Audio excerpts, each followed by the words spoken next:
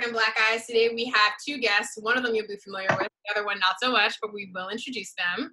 But welcome back for another episode. We do have two guests today.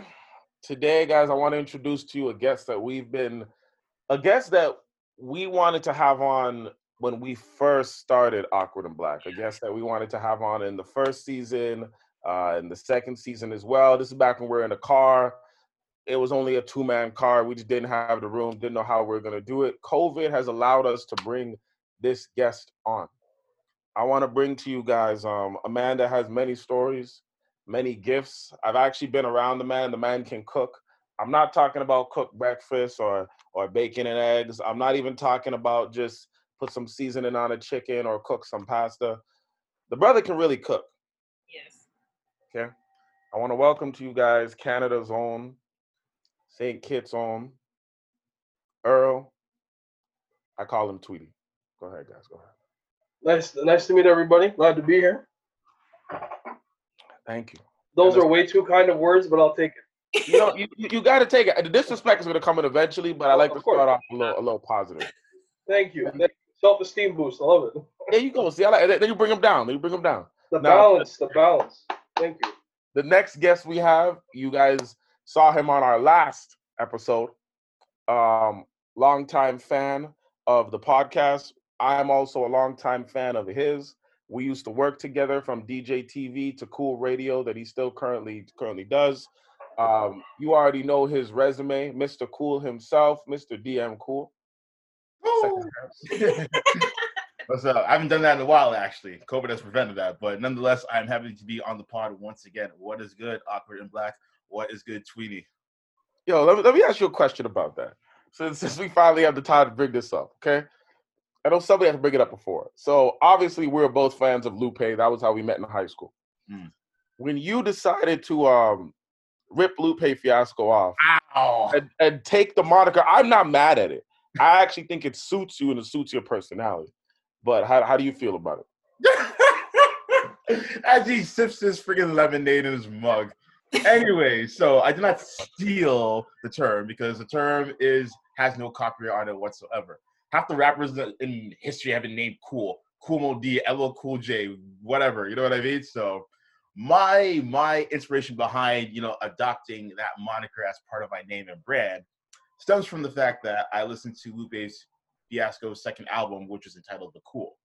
And essentially the whole general premise of it was, whatever you find inspiring or whatever you are into that you are passionate about can be considered cool regardless of what the rest of society thinks. Like, cool is what you make it. And that is something that has resonated with me my entire life, basically, even up until that point as well. So I figured, okay, you know what, let me incorporate that with my rap persona, because before DM Cool, I didn't really have like a concrete rap persona at that time. So when I listened to the album and I listened to that dissertation of it, I'm like, you know what, that resonates with me. So let me put it together somehow. So that's how DM Cool came about. So DM as in Daniel Mante, and then the word cool. But I took it a step further. I decided to make it an acronym. So the acronym for the word cool is creating our own legacies, as Justin has it tatted on his skin right now. So that was my thing. I wanted to make it a thing where everyone has the idea and the opportunity to create their own path so that people can look back on it and possibly aspire to do something similar or something different, or nonetheless make their own lane and not have a lane carved out for them. As some people may feel as though that they have to do a certain thing because that's what tradition is. And I just say, fuck tradition. I say you do what makes you happy and you make the most out of it and create a lane out of it. That way, when people see it, they know that they can tie it back to you. Everyone has their own thing. Stan Lee has Marvel, for example. What's his name? Elon Musk has as Tesla.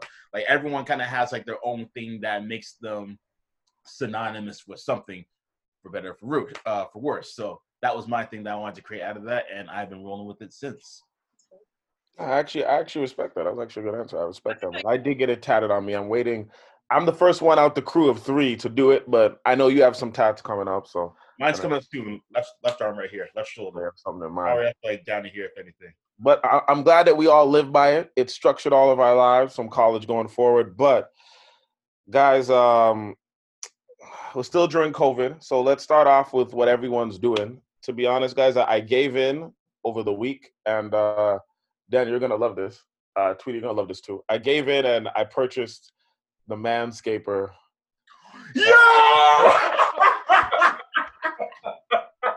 I was thinking about getting it. I was thinking about getting it. Hold on, guys. I'm gonna be honest with you. I was thinking about getting it. Tell me about it, please. I might buy it. Review. We need a review. These infomercials have been blowing up my YouTube, and you know I watch YouTube all day when I'm at work. And it's just like my old one. I've had it for years. It started off as like my face trimmer. Then eventually, when it became my nut trimmer, it was never my face trimmer again. But I had it for years, okay? Like to the point where like it's bad. So I was just like, you know what? I'm gonna do it. I'm gonna give in, right? I got the lawnmower 3.0. It literally. So me and Brittany, we went away for the weekend, right? So we left at like 6 o'clock. It came at like 10. So I just came back home. Haven't had a chance to open it yet. I will open it. I'll probably have a review in the next one. I'll probably try it on my face first just to see. And then try on the nuts. No, you should do it in an unboxing video of it. Do an unboxing video. Hey, what's up, y'all? Got the new lawnmower 3.0 from Manscaped. Got to try this shit out. Zip, zip, zip. I might actually do it still. That actually is so funny. So honestly, like, the freaking, I'm not gonna lie. I'm not saying their marketing is the best. I don't know if it's just because of COVID, but it's just like, it reminds me of Apple. Like Apple had that marketing with like, that song 1, 2, 3, 4, tell Spice. And I remember like everybody wanted an iPad, man. Like they sold a lifestyle. Obviously this company didn't sell a lifestyle, but it's just like maybe it's because we're all home and we're just bombarded by the ad, but the ads are good, man. They work. I've been thinking about buying it. Everybody I know has been thinking about buying it. I'll say this about the ads. I saw the ads before COVID started. They didn't come in as high as the volume. But whenever I did see the ads, it's one of the few ads that I would actually see from beginning to end without skipping it, because I was like, okay, I'll wait for my main video. I want to watch this. And like, I think it's just the way they go about it. They don't try and be professional like Gillette or Schick or whatever. They're just super casual with the approach. And like, they're talking about shaving your bush and all that, just being very, very candid with the terms or what have you. Because like, it's normal shit that men talk about, and they talk about it in that fashion as well. So why pretty it up? Just be as casual with it as possible. Yeah. That's why I love the ads, because it's like real shit. It's true. Like when I watched it from start to finish, I'm like, the price ain't bad, but this is like, I don't talk about it much about making sure I'm all what's the word? Making sure it's all taken care of, because depending on the girl, some girls like it, some girls don't, right? So true. That's why I'm just like kind of cater to both, but right now, I'm just like, you know what? Let me get one. Yeah, I'll let you guys know. I'm gonna let you guys know. Privately, let me know. Private. Just don't cut anything. I don't want to hear about that. But actually, tell me about that. Tell me about that. Actually, I need to know that. Some people are sensitive. Sorry, Brittany, but. Hilarious. Yeah, I would love him to put up a video on like Instagram with him going, guys, I'm unboxing this. I would love that. I'm more of a smooth moose myself, if you ask me.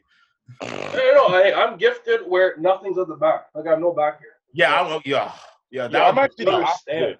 I'm not gonna lie. Now that we're talking about this, it's like I have like no chest hair at all, like none at all. But then it's like I have like a little bit of back hair, but the majority of my hair is waist down. Like if you see my legs, it's bad, and then you see my arms, upper body, no hair. Yeah, it's just like all of my hair is from the waist down, bro. Same. Like here, I'm Wolverine. Backwards, I'm smoother than Terry Cruz's head. On the back, I'm smoother than Terry Cruz's head. Like, how's that work? I'm kind of like in between, like when it comes to like the chest hair. Like I do have a bit of hair, but like it's noticeable. So like when I do shave it, like it's a huge contrast from what it was before. I just remember working in a wax bar and having guys come in to get waxes and hearing their screams. Ooh, I've been there once. Yeah, I've never done waxing before. I'm not even. It's interesting. It's interesting when guys get waxes, especially if they want to get everything below the belt taken care of. The Brazilian wax? Yeah, they call it a manzillion. And I remember this one guy came in because he like He had made fun of his girlfriend like 2 weeks before when she had been in, telling her, "Oh, I don't know why you complain. I'm sure it doesn't hurt that bad." All this stuff. And she's like, "Okay, so you don't think it hurts?" So she booked him in for a manzillion and said, "Since you think it doesn't hurt and you think I'm being a baby, you can get one done." And he was like, "Yeah, I'm going to do it." I was the one who booked it for this poor man. When he came to get it done, we had to give him like tips beforehand, like make sure that you trim this because if the hair is too long, it'll tug, all this kind of stuff. So he goes in. This girl I used to work with, her name was Alana. She was the waxologist who did his wax. He screamed so loud. Just screamed. And I don't think he knew that we could hear him. And we just had to sit at the desk and not laugh because they were people. Some of us were like, he came out. He was walking weird. He looked like he was like super flushed. Like it was interesting. And there's other stories that have happened working at that wax bar with men in waxes. Some of the things, guys get excited while they're getting waxes, and the waxer's like, "Well, it makes it easier for me to get into the crevices." I'm just. Imagine like your ass crack wax, like. So Tweety, before we jump forward, Tweety did say he's been there. Tweety, did you get your legs done or chest done, or did you get the manzillion? The girlfriend I had at the time, I didn't have no manzillion. I ain't not brave like that. But the girlfriend I had at the time, she was like, "Oh, it tickles or whatever. So how about we just wax your chest?" I'm like, "No." But then afterwards, I'm like, "You know what? I can handle it. Can't be done." So we get up into a room, and mind you, we got the ones from Shoppers Drug Mart, those pasty ones, and you just rip off. Oh, the Veet ones? Yeah. Veet strip, yeah. Lord have mercy. If you had multiple Band-Aids on your chest hair and have them ripped off into slabs, and it doesn't even get it all. It gets a bit of it, and you have to keep going over it. Lord, man, words of pain can't express. That's the thing. Like I would go there for like my legs to like test it out if Brittany wanted to go, but I can't get no manzillion, man. I'd rather just get the lawnmower and just do my balls the way I'm accustomed doing it. I can't do that, bro. Well, if you're gonna do it, make sure it's not as coarse, because if it's fully grown, it's gonna hurt more than anything on the planet. Yep. That's my mistake. I should have cut it down a little bit, but live and learn, I guess. There's a few scars. So. Jesus. Anybody else have anything interesting happen this week to them? I mean, I bought workout gear the other day. Hey, nice. From where? I just sport check. That's scandalous. I went to I was gonna do it on Friday, but I'm like, nah, like Friday's my day off. I'm just chilling. I'm gonna be lazy for the day. So I went out Saturday, went to sport check, and I had a checklist of things I wanted to get. So I ended up getting got a jump rope because I've been meaning to get a jump rope for the longest time. I got a yoga mat, so like when I'm actually doing like either workouts at home or outdoors, I actually have like a proper mat to lay on as I'm doing it. And I also got like I don't know the name of it, maybe like a power band or whatever it's called. So like it's like this band that you can use. It's like probably like maybe like 3 meters long or 2.5 meters long, and you're able to like do like multiple exercises. So you can like do like back row like this. Yeah. Nice. Or you can do like bicep curls like that, for example. So I got all of that. The only thing that I didn't get that I wanted to get was a kettlebell, but they're sold out. And I really wanted a kettlebell because kettlebells are like super versatile. You can use them for anything. So all in all, I didn't realize, but they're doing like a 25% off sale off everything. So before it was supposed to be like $68 and some change, but with taxes included, it was like 45 and change. So I was laughing. So I'm like, okay, cool, it's perfect. And then I ended up I went to Blue Notes, got like a pair of shorts, and then I got bubble tea actually. I didn't know there was a bubble tea in the mall that was near me. I thought it was like a Booster Juice or something like that. And then I realized it was bubble tea. I'm like, oh fuck, well, let me get some bubble tea then. So yeah, it was a productive Saturday. Can't front. You get tapioca or jelly? I got jelly. I'm more of a jelly person. Okay. I've never had bubble tea. Really? I had it once. I've never had it. I had it once. It's okay. Never had it. It's okay. Like I'm not really a tapioca person, but I'm surprised you of all people have never had bubble tea. That's what I would say. Never had it. Yeah. Everyone tells me that it's amazing, but I've never gone out to actually go buy it and try it. I like the bubble teas that are slush. I'm not into the milk ones. Oh. They're okay. I prefer the fruity ones. So if it's like a fruit flavor, like a mango flavor, like a pina colada flavor, like a strawberry banana thing, like that's my jam right there. I will have to try one at some point just to see what it's like. Okay, guys. One of the things that pissed me off today, and I just want to talk about this. I want to create some perspective on this. So You guys remember a few weeks back, the way all this started, Ahmaud Arbery was the black man who was in, what was it, Florida? It had to be Florida. So he was in Florida, he was checking out homes, and he was basically lynched. And this happened in February, and then the footage came out of it 3 months later during COVID-19, and that was the first incident. Then you had Amy Cooper, the Canadian woman that lives in Manhattan, and there was a bird watcher, Christian Cooper, ironically, who is a bird watcher from Harvard, who basically asked her to leash her dog. And she decided to blow up and basically weaponize her privilege by saying, I will tell the cops you are harassing me, right? And that led on. And then the last one that we saw was George Floyd, and that was what started the whole thing. Da, da, da, da. Now, this is my thing. People around the world have been protesting about this. People in America have been protesting about this. I made my comments about this, about how I think that these countries in Europe that are protesting should also be acknowledging their own anti-blackness of their own Caribbean and African migrants and of their own Caribbean and African colonies as well. But, falls on deaf ears, right? But people were protesting no matter what. And if they're allies, even if it's performance allies, it's still good to see the numbers at least. So I'm not really mad at that. So then following after that, the first one comes down the pipeline, which is the Amy Cooper situation. So from what happened this week, your boy Christian Cooper finally got some charges laid on Amy Cooper and decided to let the charges go by saying that she has learned her lesson by just the public embarrassment alone. Now, I understand he probably doesn't want his name attached to it no more. He probably doesn't want the drama, whatever the case may be, whatever it may be, right? My opinion on this is just this. Like, it's got to come to a point in time where we got to make an example out of somebody, right? Like, there's like when Rodney King got beat down by 6, 7, 8, 9 cops in LA in the 90s, he got on TV and pleaded for people to be okay with the jury and just said, can't we all just get along? That was his iconic phrase. And this has happened many times when the woman, the white female cop shot down the black man, the St. Lucian man, and then his whole family after came to the court and he was murdered, and the family came to the court and they forgave the officer, prayed for the officer, and pleaded for the judge not to sentence the officer. The officer still got a small sentence, right? And I'm just like, I don't think it's the fact that black people are necessarily overly forgiving, because we're not this forgiving with each other. We're definitely not.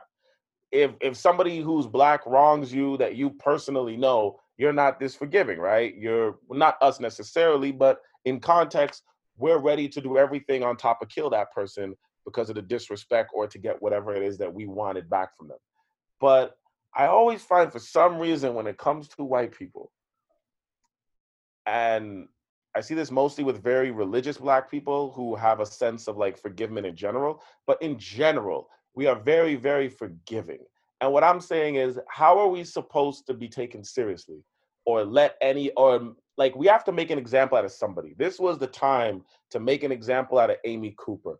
These were the 3 cases that everybody was protesting about, mainly George Floyd, but a combination of all 3. And then after everybody protesting and risking their lives, there was people who lost an eye. There was people who are in the hospital because of police brutality during the riots. And then you have the chance to just charge her with something, and you choose to let the charges go. And I'm like, I don't get it. This wouldn't be the other way around. As soon as they get a black man, they make an example out of them. So I don't get why you don't want to make an example out of her, right? And my main context is this. It's like, if police are killing us, and we're already not making, and we can't make examples out of police, but if the system is letting police go and sometimes they're firing them, sometimes a leave of absence, and there's no example being made out of them, and that's one of the things that we're protesting for. But then you have the Karens who are calling the police on every other black man every other day, and you have the chance to make an example out of one Karen, and you choose not to do it. Then what's the point of all this? Because if our whole thing is we're mad that justice is not being served, but then when we're offered justice, we deny it, like what happened to the St. Lucian man's family when the white cop killed him, and they all said, no, we don't want to press charges. and what's happening right now in the Amy Cooper situation, then like, what is the point? When does it come to the point in time where like, if you want to be taken seriously, then you have people fall. Like, you got to keep that same energy across the board. But I just want to know how you guys feel about it. That's how I feel about it. All right. I'll start off by saying this then. So I do feel that, Black people are too forgiving, and this would be a prime example of that. Because if you think about this, it also makes you think back to like what you said about the woman who shot the Shane Lucian guy. It also makes you think about the Dylan Roof situation where they prayed for forgiveness for him and what have you. Thank you. And it's just like, why are you so afraid to step up to your oppressors? Like you keep protesting day in, day out about, we want equal rights, we want this, we want that. And then you finally have the opportunity to get some sort of semblance of that, but then you pull back and say, nah, I don't want to do it. Like, put it this way, in regards to the Christian, it was a Christian Cooper, is that his name? Yeah, Christian. Yeah, and with regards to that situation, me knowing the ounce of pettiness that I have, in my body, I would have been like this. Oh, so okay, so you tried to ruin my life. Okay, well, guess what, bitch? I am going to ruin your life. There's a difference. Because so Daniel, if that cop came, he would have been arrested in the pockets. I'm not going to verbally hurt you or physically hurt you. I'm going to make you hurt in the pockets. That's what I'm going to do. And that's all that we were asking for. And like, once you have somebody like that go through those types of repercussions and consequences, then it'll make racist white people think twice about using their privilege to harass other Black people. Because the reason why it's still continuing to this day is because there's been no reprimand for it. And therefore, if there's no reprimand for it, then they have the green light to continue to do it because they don't see anything or anyone that's going to stop them. So the fact that people like Christian are saying, no, let her go, she's had too much. No, like, at the end of the day, you video recorded that exchange for a reason because you wanted this to be widespread. It became widespread. Now you have the opportunity to take it to the next level. And he and other people in that situation have to realize that it's not just about them. It's about the community as a whole. Like, now we actually get to see what happens when a white person does some dumb shit like that, and they now have to take the fall for it firsthand. And we could have had that opportunity, but we never got that. And I feel like he dropped the ball on that. Like, and sure, maybe he didn't want to be in the public light anymore and he just wanted to live his life. And I get that, but it had to be done. I think it had to be done. I think he had somewhat of a moral obligation to the Black community to use that power to siphon it onto that person. That way, white people going forward will know better and to not use their privilege against any one of us going forward. Obviously, it won't stop immediately, but it'll actually get people thinking like, oh shit, this is what can actually happen. It's like when you're a kid and you do something wrong and you face the consequences, and you know going forward to not do that same thing again because you know what the consequences will be. So that was a golden opportunity that he missed out on, and that, quite frankly, is a golden opportunity that many Black people have missed out on throughout history. So that's and just to reiterate what you said, I just wanted to touch on that. Like, it's the same way how Donald Trump said when he was campaigning, I can go kill somebody outside and get away with it, right? It's like there's this notion within North America and just America is what we're speaking about, that white people have gotten away with crimes as long as they're not against other white people, right? So you go back to like Emmett Till, and Emmett Till supposedly whistled at a white woman, which I don't even see as a crime, but whatever. And they decided to not only hang this kid, but cut off his balls and put it in his mouth and da-da-da-da. And then the mother found the body and opened it up. And that was kind of how the whole civil rights movement started, right? But the woman said years later, oh, he didn't even whistle at me. He was just in my way. So it's the fact that you were just in her way, that she felt the audacity to yell something, knowing that you were either going to get beaten or murdered, but you were inconveniencing her, right? This is the context. The fact that you told this woman to muzzle her dog, and she's looking at you like the audacity for you to demand me to do anything, I'm going to call the cops, knowing that when the cop comes, it's either going to be him beaten, arrested, or most likely murdered, basing off what we've seen in the media. And before the media, this was a regular occurrence when nobody was filming it. So you can only imagine how many times white people were like, oh, this Black person did this, and all of a sudden they were murdered, and that was the end of it, right? It's just call the cops, they'll deal with it, and this Black person will die for your comfort, right? And we've labeled these people Karens. I think San Francisco passed a law, the Karen law, that you actually can't do this anymore. Yeah, Brittany was showing me. Karen law? Are you kidding me? There's a Karen law. It's Wow. a C instead of a K, but it's called it's a Karen law. And what they're trying to do is to be able to charge and arrest those who make false complaints to the police based on a person's race. So if like a white woman does decide to call the police on a black man and nothing is actually happening, she'll be charged under the Karen law for like using it's also because she's wasting police resources to have someone come and help her when she doesn't actually need help. So that's why it is right now most likely going to get passed, because it's already on the floor and people are like, they want to pass it. That is amazing. Yeah. Wow. And how many videos have we seen where a white man, a black man, or a black person in general, just asks a white person to do something, mainly a white woman, and the white woman doesn't want to do it, or the black man doesn't do what the white woman wants him to do, and all of a sudden she gets hysterical and starts screaming and yelling and gets on the phone and says, "You're hitting me and abusing me," while the guy's filming it. Like, it's to that point, right? Because that's something that's learned and taught. As I said, all of these things are generationally learned and taught. You're learned and taught within your society that if you ever feel any danger or any need or anything's happening, you can just yell, especially if it's a black man, and somebody will come and protect you from that black man, right? And the fact that you had the opportunity, especially now at this current state, to make an example out of her, and you didn't. And I'm glad you brought up Dylan Roof came in there and killed like 12 black people in a church, and they wanted him forgiven. And it just goes again and again and again. And I'm like, first of all, I'm like, why don't we have the same energy for each other? We do each other wrong. And third of all, like, how are you supposed to set a precedent when you keep allowing people to get away with it? But I'll let somebody else jump in there. Go ahead. Just one little tip about Amy Cooper. So one of the reasons too that Christian Cooper wants her to be left alone is because she actually has been in trouble before with the police. And he thinks— Oh, you don't say. Right?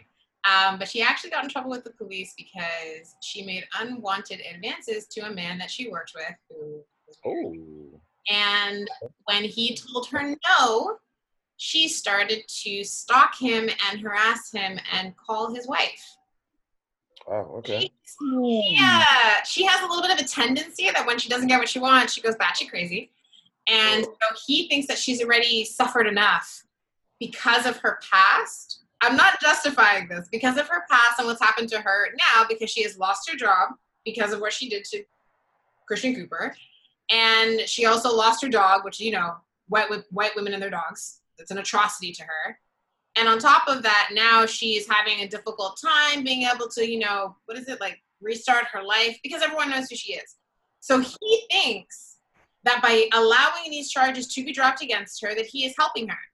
The issue that I have is that she had no intention of helping you, because she weaponized her privilege of being a white woman, and you could have ended up in a body bag or beaten up and in a body bag, regardless of the bullet holes. Yo, this mentality needs to end, because if Tweety right now was to walk down the street and a cop wanted to whoop his ass unlawfully, all the cop has to do is be like, oh, in 1998, Tweety stole a bag of Skittles when he was 15 or some shit. Well, 1998, Tweety probably be like 12. But, like, you know what I'm trying to say? Like, that's literally all he has to do. So it's like your past is weaponized against you, but you want to feel empathy for her. Yo, I don't know if this is like some sort of slave master complex that we've never got over. I don't get this. And how do you expect for these laws to pass? And how do you expect for this overall respect to happen? And how do you expect for the demonization to stop? And how do you expect for anybody to finally get charged and anything happen to them if you keep letting them go? But just, I don't know what you said. I was 7. Okay. When I took them Skittles, all right? No way. And they were, okay, to be forgiven, it was the little 1 cent penny stuff, so I thought it was for free, okay? So let's just get that cleared up. I feel that. First of all, but to shed a little positivity on all this is a very unprecedented time that now that we're all home, and the media is now so saturated with, you know, the Black Lives Movement. Even though a negative towards COVID, but a positive that everyone is now aware of what's going on and actually get to see the media coverage of what's happening to us. if we could have done this like back in like, if we could have video documentation of like media as it's focused on now during Selma, my God, things might have changed. Who knows? But with the media right now, with what's going on, now that everyone is at home, they can understand like, I've been so blinded by this, because before it would be just water cooler talk where they just talk about, oh, did you see what happened to Trayvon Martin? Oh, that's a shame. Then go about their day. But now that everybody's home and it's like on everything, they're at least aware of what's going on, and now they can actually. What happened out in San Francisco? They're like they're changing. They're like taking away the cops or whatever out there. Yeah, they defunded the police. I think there's some police forces like New York and LA and a few others that actually get paid more than countries' armies. So they're just taking like half of the hundreds of millions of dollars and putting it into those communities to create jobs instead of giving it to the police to have like army weapons. Oh, okay. They're trying to like completely destroy the police system out there. I thought it was, which I was like, whoa, that's the difference. So. Yeah, please don't take away the police. Keep the police. We need some sort of order at the end of the day, but fairness and order as well. But where I'm getting at is that, with again, the positivity, the fact that there's so much media coverage on this, more than anything ever, more than the civil rights movement right now, like to give everybody, like now everybody can actually see what's going on, which is a great awareness to see, right? So, sure. Because I've had many friends came at me like, that I haven't talked to in a while that wanted to like figure out like how can I get back to everything. Like, okay, well, don't give to charities, just give back to the businesses. They'll help out a lot more than just a little Band-Aid fix. Do like the proper fix, like help out the small businesses. They'll help out because you'll get word of mouth and you'll spread their business, which will go a long way than just giving to some charity and feel good for a minute. So. Agreed. I agree with that. Like, there's no point in let's not start building basketball courts in every neighborhood. That needs to stop. No. Like give to education, provide jobs. Jobs and education will change anything instead of just building basketball courts. And I'm not saying a basketball court's not nice or a recording studio is not nice, but it only helps people that are into basketball or into recording. While if you just offer jobs in that community for the parents and you offer better education for the kids, you now change a whole generation. That's true. Which is happening right now with all the media coverage, right? All these kids now are going to have like hopefully different views on the situation where like, why was mommy and daddy treating this person badly? And then they realize that, maybe should they just treat them like an equal instead of separately? So let's just hope for that happen with this upcoming generation. So.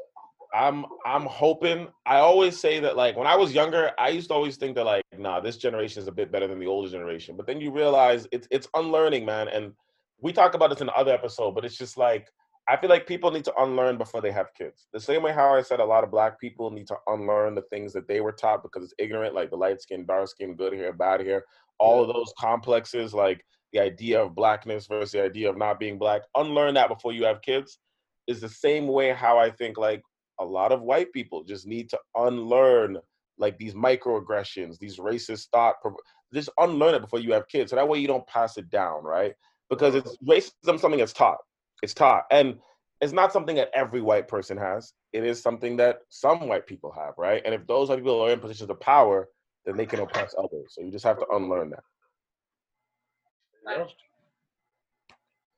Well, guys, before we jump into our main topic, I wanted to open the floor to Will and Jada. To be honest, I didn't really want to dig too deep into this, but you will. You will though. I will. It's hard to deny it. Okay, so to give everybody a recap, Will and Jada, power couple. You know them. You know Jada notably from A Different World and Set It Off. You know Will from Men in Black, Fresh Prince of Bel-Air. The list goes on and on and on, right? Jada decided to start her Red Table Talk with her mom and her younger daughter, where they give opinions on love, relationships, and other people's business. You know what I mean? When Snoop Dogg decided that he wanted to curse off Gayle King for what she did to Kobe, he had to come on Red Table Talk to apologize. Yeah. It's become the platform for every celebrity or Black celebrity to come on and apologize and talk about politics, race, whatever it is. The lead girl in Grey's Anatomy who plays Meredith, she came on there and talked about her relationship being interracial and how it was hard on her for her family coming from Boston. I get that. So it's been that platform, right? It's been that platform. Now, of course, when something happens to Jada, naturally people are going to be like, why aren't you talking about your own stuff? So Jada actually had August Alsina, who's R&B star. He's part of the gangster R&B generation. You know what I mean? And she had August Alsina on an episode before because it seems like he was introduced to the family through Jaden. So we kind of got to put some blame on Jaden for this. So August Alsina decided to interview with Angela Yee. I couldn't take in the whole interview. I honestly couldn't, bro. I took in a large majority of it, and I took in the spot where he talked about Jada. So he only talked about Jada for like 15 minutes, right? The interview was like an hour and a half long. He was mainly talking about how he has a crippling immune condition where it makes him tired. If it goes bad, he can lose his sight for weeks at a time. He can lose ability for his legs and his arms and his fingers. As I said, it makes him tired. It makes him delirious. His father had it and passed away. His older brother died of a murder in New Orleans. And his mother has it and he has it. So it's something that he's dealt with his entire life. It's affected him, right? There's videos of him like falling off stage and collapsing during performances. So this is pretty notable that he has it. Now, during that time, he was asked what helped him cope with it. He said his relationship with Jada. He just came right out the bag. I think Angela kind of provoked it a little bit and said, what's up with you and Jada? We see pictures of you guys together all over the internet on vacation alone, on resorts alone, and they wanted questions, right? So that's when this guy comes out and just basically spills his guts, says that he met Jada through Jaden. They had a sexual relationship. He asked Will for the go-ahead to do it, so Will said it was okay. He had a relationship with her for 4 years where he was hitting it and she was hitting him and whatever the case was. They went on vacations. They went away for weekends, did this. Then they decided to break it up after 3 years, and he was showing the text messages and some song that he did. This is why you don't deal with young petty niggas. And he was showing the text messages of Jada saying, well, you have other girls. And I'm like, Jada, you can't be mad at a man that is fucking other women when you have a whole husband at home with whole kids. But I rest my case. I digress off this. So long story short, this continued down the line even more, and he decided to just snitch on Jada and expose the whole thing and go off about it and kind of created a whole clusterfuck on Twitter, right? Everyone's asking Jada what's up. Then yesterday, Jada drops the Red Table Talk where Will is up there with his red eyes, like right out of the last scene of Pursuit of Happiness. The man looked like he'd been crying all weekend. And he comes on there, and Jada basically said that at that time, her and Will broke up for a little bit for 3 years. And that was at the time conveniently where August was hitting it. And then she basically says, right with Will at the Red Table, that basically like, at that time, I haven't had somebody make me feel good in so long. And I'm like, bro. She actually said so long a few times. She said, I just did not feel good for so long. Like so long. And she doesn't like that. Wow. To emphasize that she was miserable. Basically saying Will dick is trash. Or Will is trash, whatever one. It might not have to do with his dick. Might be the whole emotion. Wow. But you told me in the cocky wrong though. You told me And Will just had to sit there. And Will just had to take it. Will just had to take it. And then Will turned around and tried to make a joke. And he was just like, well, I'm going to get my revenge. And then she basically said, well, Will, you've done your stuff too. And then they tried to laugh about it and play it off. Mind you, the reason why it's bad is because Jada literally had a successful show on Facebook of all platforms that everybody watched for the past 2 years, where she literally judged everybody else's relationship. So the irony of it is sweet. Now, I said this opinion on the last time. This is basically my opinion. I'm going to give it, then I'm going to leave the floor for the bullshit, okay? My opinion is this. Will and Jada are in their 50s, right? Got to be in their 50s, right? We've all been young. When we were in our 20s, all of us, right? Because none of us are in our 20s now. When we were in our 20s back in the day, and we had friends with benefits, right? Because sometimes we came out of a relationship, we didn't want another one. We laid down and structured the rules for the person. Hopefully, if none of us was fuckboys and we didn't lead them along, or fuck girls. The person literally would then come along and agree and say, yes, I want to do this, or yes, I don't want to do this. Now, the moment that person turned around, whether it was a week, a month, whatever, and said, oh, how do you think it would be if we dated? How do you think it would be if this happened? What do you think? What if I was your person? What if we dated? Immediately, we knew that this wasn't going to work because the person is already catching emotions. And that was the moment where we had to choose between either dropping it or carrying it along and dragging it through the mud. And then we learned how that ends up. Because when you drag it through the mud after that, then you want to turn around and be like, well, I told you what it was, but you also knew the motherfucker was crazy from week 3. And now it's month 3, right? So it's two ends of the thing. So the way I'm looking at Jada is, Jada, you ain't no spring chicken. You grown. If you and Will have this relationship, and it's either her and Will fell out of love a long time ago, and they decided to stay together for the kids and the money, because their relationship is money, right? It's either that, or it's either the fact that they truly have an open relationship. Either situation you guys both have, right? You should know the type of person to bring into this. Obviously, Will's been doing this for years. I'm pretty sure you guys aren't fucking everyday people because they be asking for money. So obviously, anybody Will brought into this was structured enough because we haven't heard shit about it.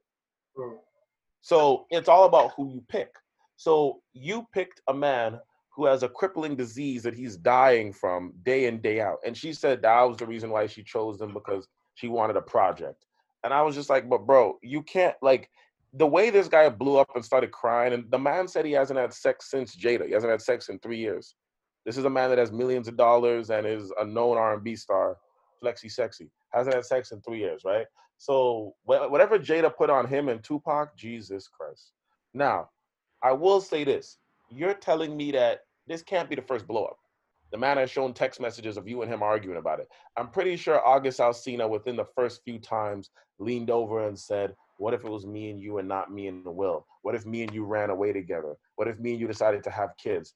From that point, knowing that you have family, kids, everything, you should have cut that off, bro. Second of all, I understand you probably just told the family, I'm going away to film something, and Will does the same thing, and that's when you guys do your cheating. But why are you guys even on islands that you can be recorded on going on vacation together? Like, you got to move smart, because I've never seen Will with any picture of no girl, and I'm pretty sure he's booking hotels and going to probably private places where you can't get no paparazzi, right? Everybody else is rich and close their mouth. I don't understand why the slippery slope. And you pick somebody that was obviously full of emotion, and lo and behold, 3 years later, the man decided to run all the receipts. And in the beginning, I was roasting August Alsina. I'm not gonna lie. The only thing that made me start getting at Jada was I think DM, I think it was you that gave me this perspective, actually. And it's the perspective of, imagine if Will Smith, at 50-something years old, decided to get a 25-year-old woman who was an actress or an R&B singer, and Jada gave permission, and he was flinging her up over the course of 4 years. This woman also had a life-threatening disease where she was dying, and she was losing her sight, her mobility. She was delirious half the time, and it was crippling her. And she came out and talked about her disease and talked about how she feels like Will did her wrong and Jada did her wrong. Will would be done. Will would be getting Me Too'd right now. We'd be canceling everything from Fresh Prince of Bel-Air to Pursuit of Happiness. It would be a wrap. So when I look at it from that standpoint, I was like, yeah, I'm not mad at people being mad at Jada and giving her that work, but you guys can speak about it. Go ahead, guys. All right. Wait, Daniel, before you go, one thing. The Red Table Talk part that you mentioned, when Jada says that, you know, she did whatever and that Will could get back, Will actually does say, oh, no, I did get back at you. That's what he said. Yeah. He actually lets you know straight up that he did shit to get back at Jada for what was going on. Now you can go. But the thing is, though, there's a Red Table Talk where August Alsina is on it, and this is Red Table Talk's only been on for the past 2 years, so they have to be cool with him after this. All right. So last week when I hopped on your pod, I was, in regards to the situation, I was saying how there's equal blame to go around between Jada and August. After seeing this interview, I'm sorry, most of that blame is going to Jada now. I'm sorry. Listen, she knew exactly what she was doing, all right? And when you are basically signing on to be somebody's therapist, you have to be their therapist and therapist only. Because now you're getting to a situation where they are confiding to you with their innermost thoughts and feelings. And you are preying on that for your own benefits so that you can feel so good. But now you are basically playing with their emotions and making them think that what you have can be much more. And for her to do that, and for her to be a 48-year-old woman who's been through the ringer when it comes to relationships, she should know better, especially when you are in a position where you are basically mentoring and counseling other women on how to deal with their relationship, which to me is a big, huge contradiction of what you do because of this whole situation that transpired. And then on top of that, to add insult to injury, to define the whole, I don't even know if you want to call it affair, but the whole sexual relationship with August Alsina as an entanglement completely undermines everything that August went through personally as a human being with his degenerative disorder, with his mental health issues, and basically her pumping these ideas into his head that he's so much more than what he is. This woman once said to him on her own show that he fills in a gap that used to be filled in by Tupac. So essentially, you are comparing the man to one of the greatest icons, arguably the greatest icon that ever lived in hip hop. And you already know how people get when you compare somebody to Tupac. Like, they'll get gassed up, like they'll feel it all in their chest and everything like that. And so, like, going back to this, it's like, Justin, you and I have had these talks before.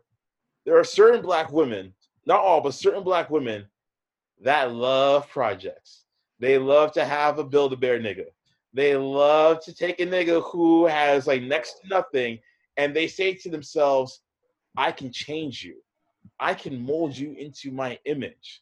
And they do that. They build them up. They mold them into the image that they see fit. And if for whatever reason that guy decides to bail or bounce or whatever the case may be, then all of a sudden niggas ain't shit. Or all men are trash. All because of the fact that you did not know how to basically control the stray dog that you took into your own kennel. It's either that, or if the man wants so much more than what you're already giving him, then all of a sudden, oh, he's thirsty. Oh, he doesn't let me breathe. He's always all up under me, and then cuts it off with him. So I think Jada fits into the latter rather than the former, but nonetheless, her actions are inexcusable. I get it, August, he shouldn't be talking to a girl that's already either married or, according to her, in that situation, they were separated. But even then, that's not the situation that you want to get into because the shallow waters ironically run deep in that regard. But for Jada, knowing what her own situation is, in addition to what his situation is, with his health, with his mental capacity and what have you, and knowing the fact that you took full advantage of somebody who was wounded and somebody who was basically endangered, you took full advantage of the control and the power that you know for a fact that you had and can only exude onto somebody who was in that particular state of mind. And for what reason? For some sort of vindication or retribution of what someone may have done to you in the past, or what Will was doing while he was enjoying his side of separation. No, you're selfish for that. So I'm sorry, but she ain't shit, and she should get that same cancel energy and Me Too movement energy as any other dude that we've been condemning for the longest time. Damn. Fuck her. You took it to Jada's soul. Okay. Tweety, how do you feel? Oh, goddamn. Daniel, you went in deep, man, especially the kettle thing. Holy crap. I thought I went light. Yeah. The kettle thing had me. The kettle. Like, my thing is the simplest solution is like the moment that there was some unhappiness, do whatever the therapy you need. If it didn't work, separate, do your little business, and get back together again. Don't stay together with this weird loophole with your open relationship. Just cut it off for a minute. If she needs to figure herself out, Jada, do your thing, and then come back. Not have this. How old is August? 27, I think. 27. 27. He's around the same age as Will Smith's first son.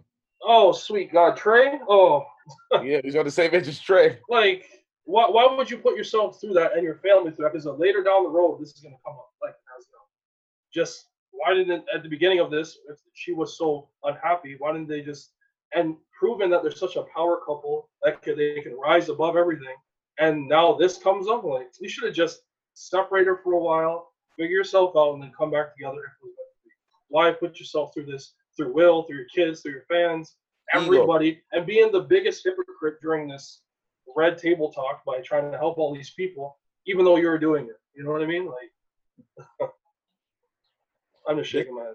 This is an example of when ego, and I'm not saying it's just Jada, I think the ego of Will Smith and Jada led them to believe that they could sweep this under the rug, that they could clean this up, that they could also continue a show and talk about this. A lot of rich people, a lot of people who are powerful have an ego about themselves. Like right now we're watching the Jeffrey Epstein shit. Well, we watched it, actually finished it. And I'm like, yo, this man got caught because of his ego. Throughout the whole entire thing, it's basically Jeffrey Epstein being the money manager for other rich, powerful people, whether it's Bill Clinton, Prince Charles, rich, powerful people. And he basically has a couple places, his own island, and him and his wife will get these underage girls in Florida, New York. His girlfriend, they weren't married. Yeah, him and his girlfriend, will get these underage girls in Florida, New York, and they'll bring them over to their place, which is basically a concubine. And they'll basically have these girls massage him, and that's the way they get them over there. I have a man you can massage. He's a philanthropist. He'll pay you hundreds of dollars.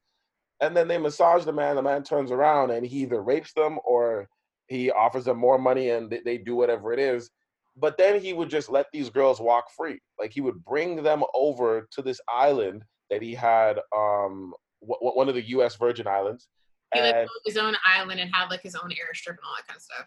And Bill Clinton was there. Prince Charles, right? Andrew, his brother. Andrew was there. Like, notable people were there. And these girls would literally have sex with all of them, run a whole battery thing. And then he would just let the girls go. Mind you, I'm not saying you should have killed the girls. But what I am saying is his ego was so high that he believed that even if these girls complained, nothing would happen.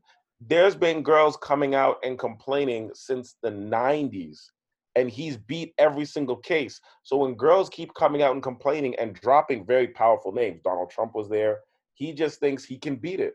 And it wasn't until the Me Too movement started where all these girls came together and complained again that put him in jail, and then he decided to kill himself, or people, the powers that be, killed him, whatever it was, because they didn't want their names exposed. But it's just like, I think with Will and Jada, it's a premise of ego. It's ego, man. It's just like, we are so egotistical that we think that we can survive this. We think that it will be okay until August Alsina burst that bubble. I do think that August Alsina is, and I'm not dissing August Alsina, but like, August Alsina is very petty. He knew what he was getting himself into. He should have just walked away from the relationship, which he did, but he should have not have said anything. Because if you're saying Will Smith gave you his word to go ahead and F Jada, then why are you coming out 3 years later and exposing him, right? He's kind of a bitch-ass nigga, I'm not gonna lie. It is what it is. But at the same time, you chose the wrong guy. Jada should have chose somebody around her age, much more mature, a guy that realizes different things in life. He's not going to fall in love. He's been through it already. He knows what he's there for and done. Instead of choosing August Alsina and making him fall in love with you. Well, a couple of things to add to that. I think she chose a younger guy in general because, like, a man's sexual peak is somewhere in between, like, his late 20s to early 30s, and, like, there's more of a drive. Like, the libido is much more stronger. Whereas for a woman, like, her sexual drive is, like, at its peak within like her like late 40s or mid 40s or whatever the case may be. So she probably wanted someone a bit younger to give her that much more of a thrill or excitement or whatever. With all that said, this just goes to show and goes to prove that Black love is nothing more than the hashtag. And no, hear me out. Like, I'm not, like, when I say that, I'm not against the idea of a Black person dating another Black person. I'm not against that at all. Obviously not. But the fact that people love to use this as a hashtag and they love to prop up certain couples, whether it's Will and Jada or Jay and Beyonce or Swiss Beats and Alicia, yeah, they're together, but you're only praising it because of the fact that they're Black celebrities. Like, you're not gonna give that same energy to a random couple that happens to be both Black and they're not celebrities or whatever the case may be. You're only doing that because of the fact that they have celebrity star power, and you're trying to attain some sort of quote unquote relationship goals that you believe that you believe that they are living up to, all because you only see their highlights. You don't see their lowlights. You don't see what happens behind the scenes. But because of that, because you're only seeing the highlight reel, you are choosing to patent that as quote unquote black love. I agree. And at the end of the day, it's nothing more than the trendy hashtag. That's all it is. That's all it's ever been, as far as I'm concerned. Because nobody is screaming out hashtag black love before that was even a thing. No, people were only screaming it out because it was a hashtag and it related to their favorite celebrity. But it just goes to show that celebrity people go through their own shit. Sometimes it's a bit more reckless than what regular people go through. Sometimes it's less. But either way, it's nothing more than a viral construct. That's all it is. And this should remind people that that's all it can be. We've already seen the fallout with JMB. We've already seen, in the past, not necessarily the fallout between Swizz Beatz and Alicia Keys, but how it got to that point with Mashonda, for example. And now we're seeing this with Will and Jada, the couple that we all thought was untouchable or perfect or as close to perfect as possible. This should let people know that you shouldn't base your expectations or what your viewpoints on reality are based on the highlight reels that you see of celebrities. You know what it is? No, I completely agree with you. Barack and Michelle, the only one left. I will say this, though. Like, I agree with you. I think what I hate, and I know this is a cultural thing, right? Mainly in the U.S. culture, but the U.S. Black culture spreads all throughout the diaspora. But what I think is I hate the fact that everything that we need to do as a people has to be marketed with some sort of swag and style. So the fact that we have to do a hashtag black love to have black love is like, what? Like, do we have to do a hashtag like go to school? Like, it's just like, it's doing shit, right? That shit annoys me. But I agree with you. I agree with you. It happened with Will and Jada. Everybody puts their cards in a basket and idolizes these couples. Now, mind you, people idolize celebrity couples all the time. But I see what you're saying about Black culture, just idolizing like main core celebrity couples to the point where like it becomes trivial, right? Because these people have their own lives, and as you said, they get into much more fuckery because they have more money, right? And no, I agree with you. I think that honestly, if you love is love, right? And we've said this before in the old interracial dating one. Love is love, and if you are able to find anybody that you can fall in love with, then love that person until you can't anymore, right? Yeah. I think if you are Black and you are able to find another Black person who you guys have similarities and you guys have the same beliefs and the same, how should I say this? Well, the same beliefs and the same point of views, basically, right? And you guys are able to find love within yourselves, then love each other. I don't think you have to hashtag it Black love. And I agree with you. A lot of times the hashtag Black love is just two Black people putting on expensive outfits or African print, taking a picture and then hashtagging it. And then 5 minutes later, they're arguing. And then you go on Instagram the next week and they're not together no more. And it's just like, it's all just for show, right? But the thing is, though, if you're putting this much effort into the show, put this much effort into your actual relationship, right? Yeah. I definitely agree. This is actually a good segue into our next topic. But Brittany, you have anything to say on the Jada and Will there? The entanglement, as you will. I think Jada was stupid in the decision that she made. I don't think that it was well thought out on her end at all. Should have just ended it. Just have some separation. That's the easiest. Yeah, no, I agree with you. I don't think that by having, I always, if you're famous, having an open relationship and denying it for years is one thing until that one person steps out who was a part of your open relationship is like, hey, I've been sleeping with his wife. Because then what do? At first, the first statement that came out from Jada was that what August said was false.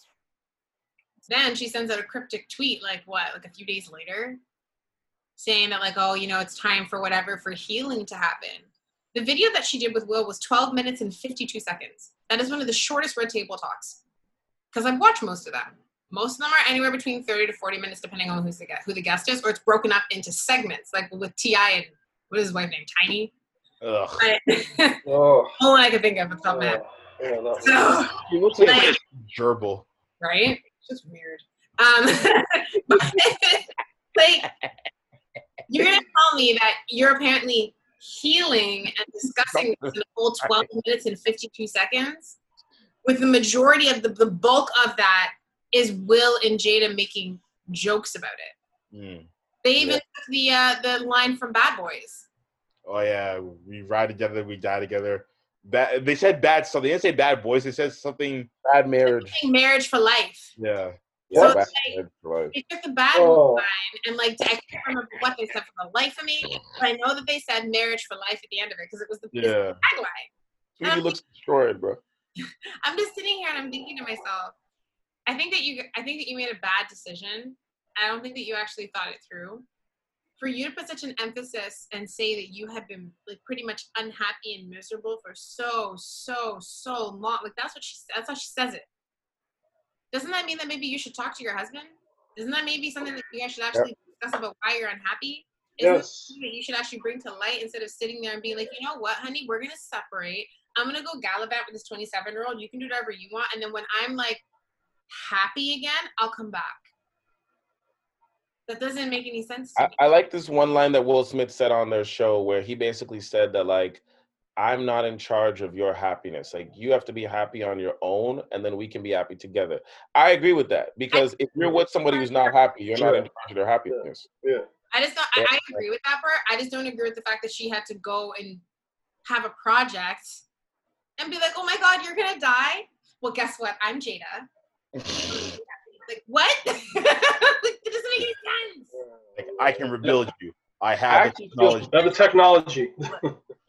I feel bad for Will Smith because I know that in the future, every comedy special, like it's gonna go, like, obviously, like, Martin Lawrence and his dear friends are not gonna say something, but like everyone else, there's people who have comedy specials up. If they don't comment on this, like, it's well, you know what? I don't think it will be too bad because I didn't really, maybe I was ignorant to it, but I didn't hear too many comedians comment on the Jay-Z Beyonce situation because they were like a power couple in that aspect. That's true. So he might get away with it. You never know. Yeah, I do think it depends. He might be at a level of black celebrity, like the A-list, like Jay-Z and Beyonce, where people are just like, it's not worth it. Yeah. While if it's like Flavor Flav and somebody or something. And on top of that, like, Will Smith is a really likable person on top of that. So I don't really see like a whole lot of people wanting to take shots at him because a lot of these comedians and entertainers who have come up looked up to Will, whether they were actors or comedians, whatever the case may be. So they don't want to really give Will that smoke. You know what I mean? Like, he's too nice of a person for them to want to give it to. Like, if he was much more of an easier target, like, I don't know, like DJ Academics or something like that, for example, then everyone would have a field day. But this is Will Smith we're talking about. Like, Will Smith is, like, a lot of people were raised under Will Smith, so they don't want to hear disrespect. I also don't think anyone's really going to come after Jada because she's his wife. Because even online on Twitter, people are done talking about her. Mm-hmm. As soon as it came out, oh my God, all this massive stuff, Red Table Talk, dead. There hasn't been anything about Jada on Twitter or any type of social media except for the funny memes that people are putting up, but no one's actually talking about it anymore. The only thing left is for August to come in and be like, Jada ain't shit. And left, to be honest. I'll say this, man, just touching on what you were saying there, Brittany. It's just like, outside of Will and Jada, because we can all look at famous people and judge this, but like, this is exactly what me and you talked about in the first episode we had about interracial dating and just dating in general, where it's like, a lot of people are miserable because a lot of people in society, even though it's still 2020, a lot of people still marry for money. Daniel, we went to school with girls who literally went to school to get a man. They went to school to get a degree, to go back to their cultural parents and get a man. A lot of people marry for culture. Their parents tell them, you have to marry this person, and their parents will disown them. A lot of people marry for religion or culture and religion as a combination. If you don't marry somebody literally down to this, we will disown you, right? And a lot of people marry for race. You have to marry this race. It's whatever the case is. And at the end of the day, their parents are going to die. And they're the ones that are going to be 40 years old, miserable in a home with someone that they have nothing in common with, that they can't talk to, that they actually detest, right?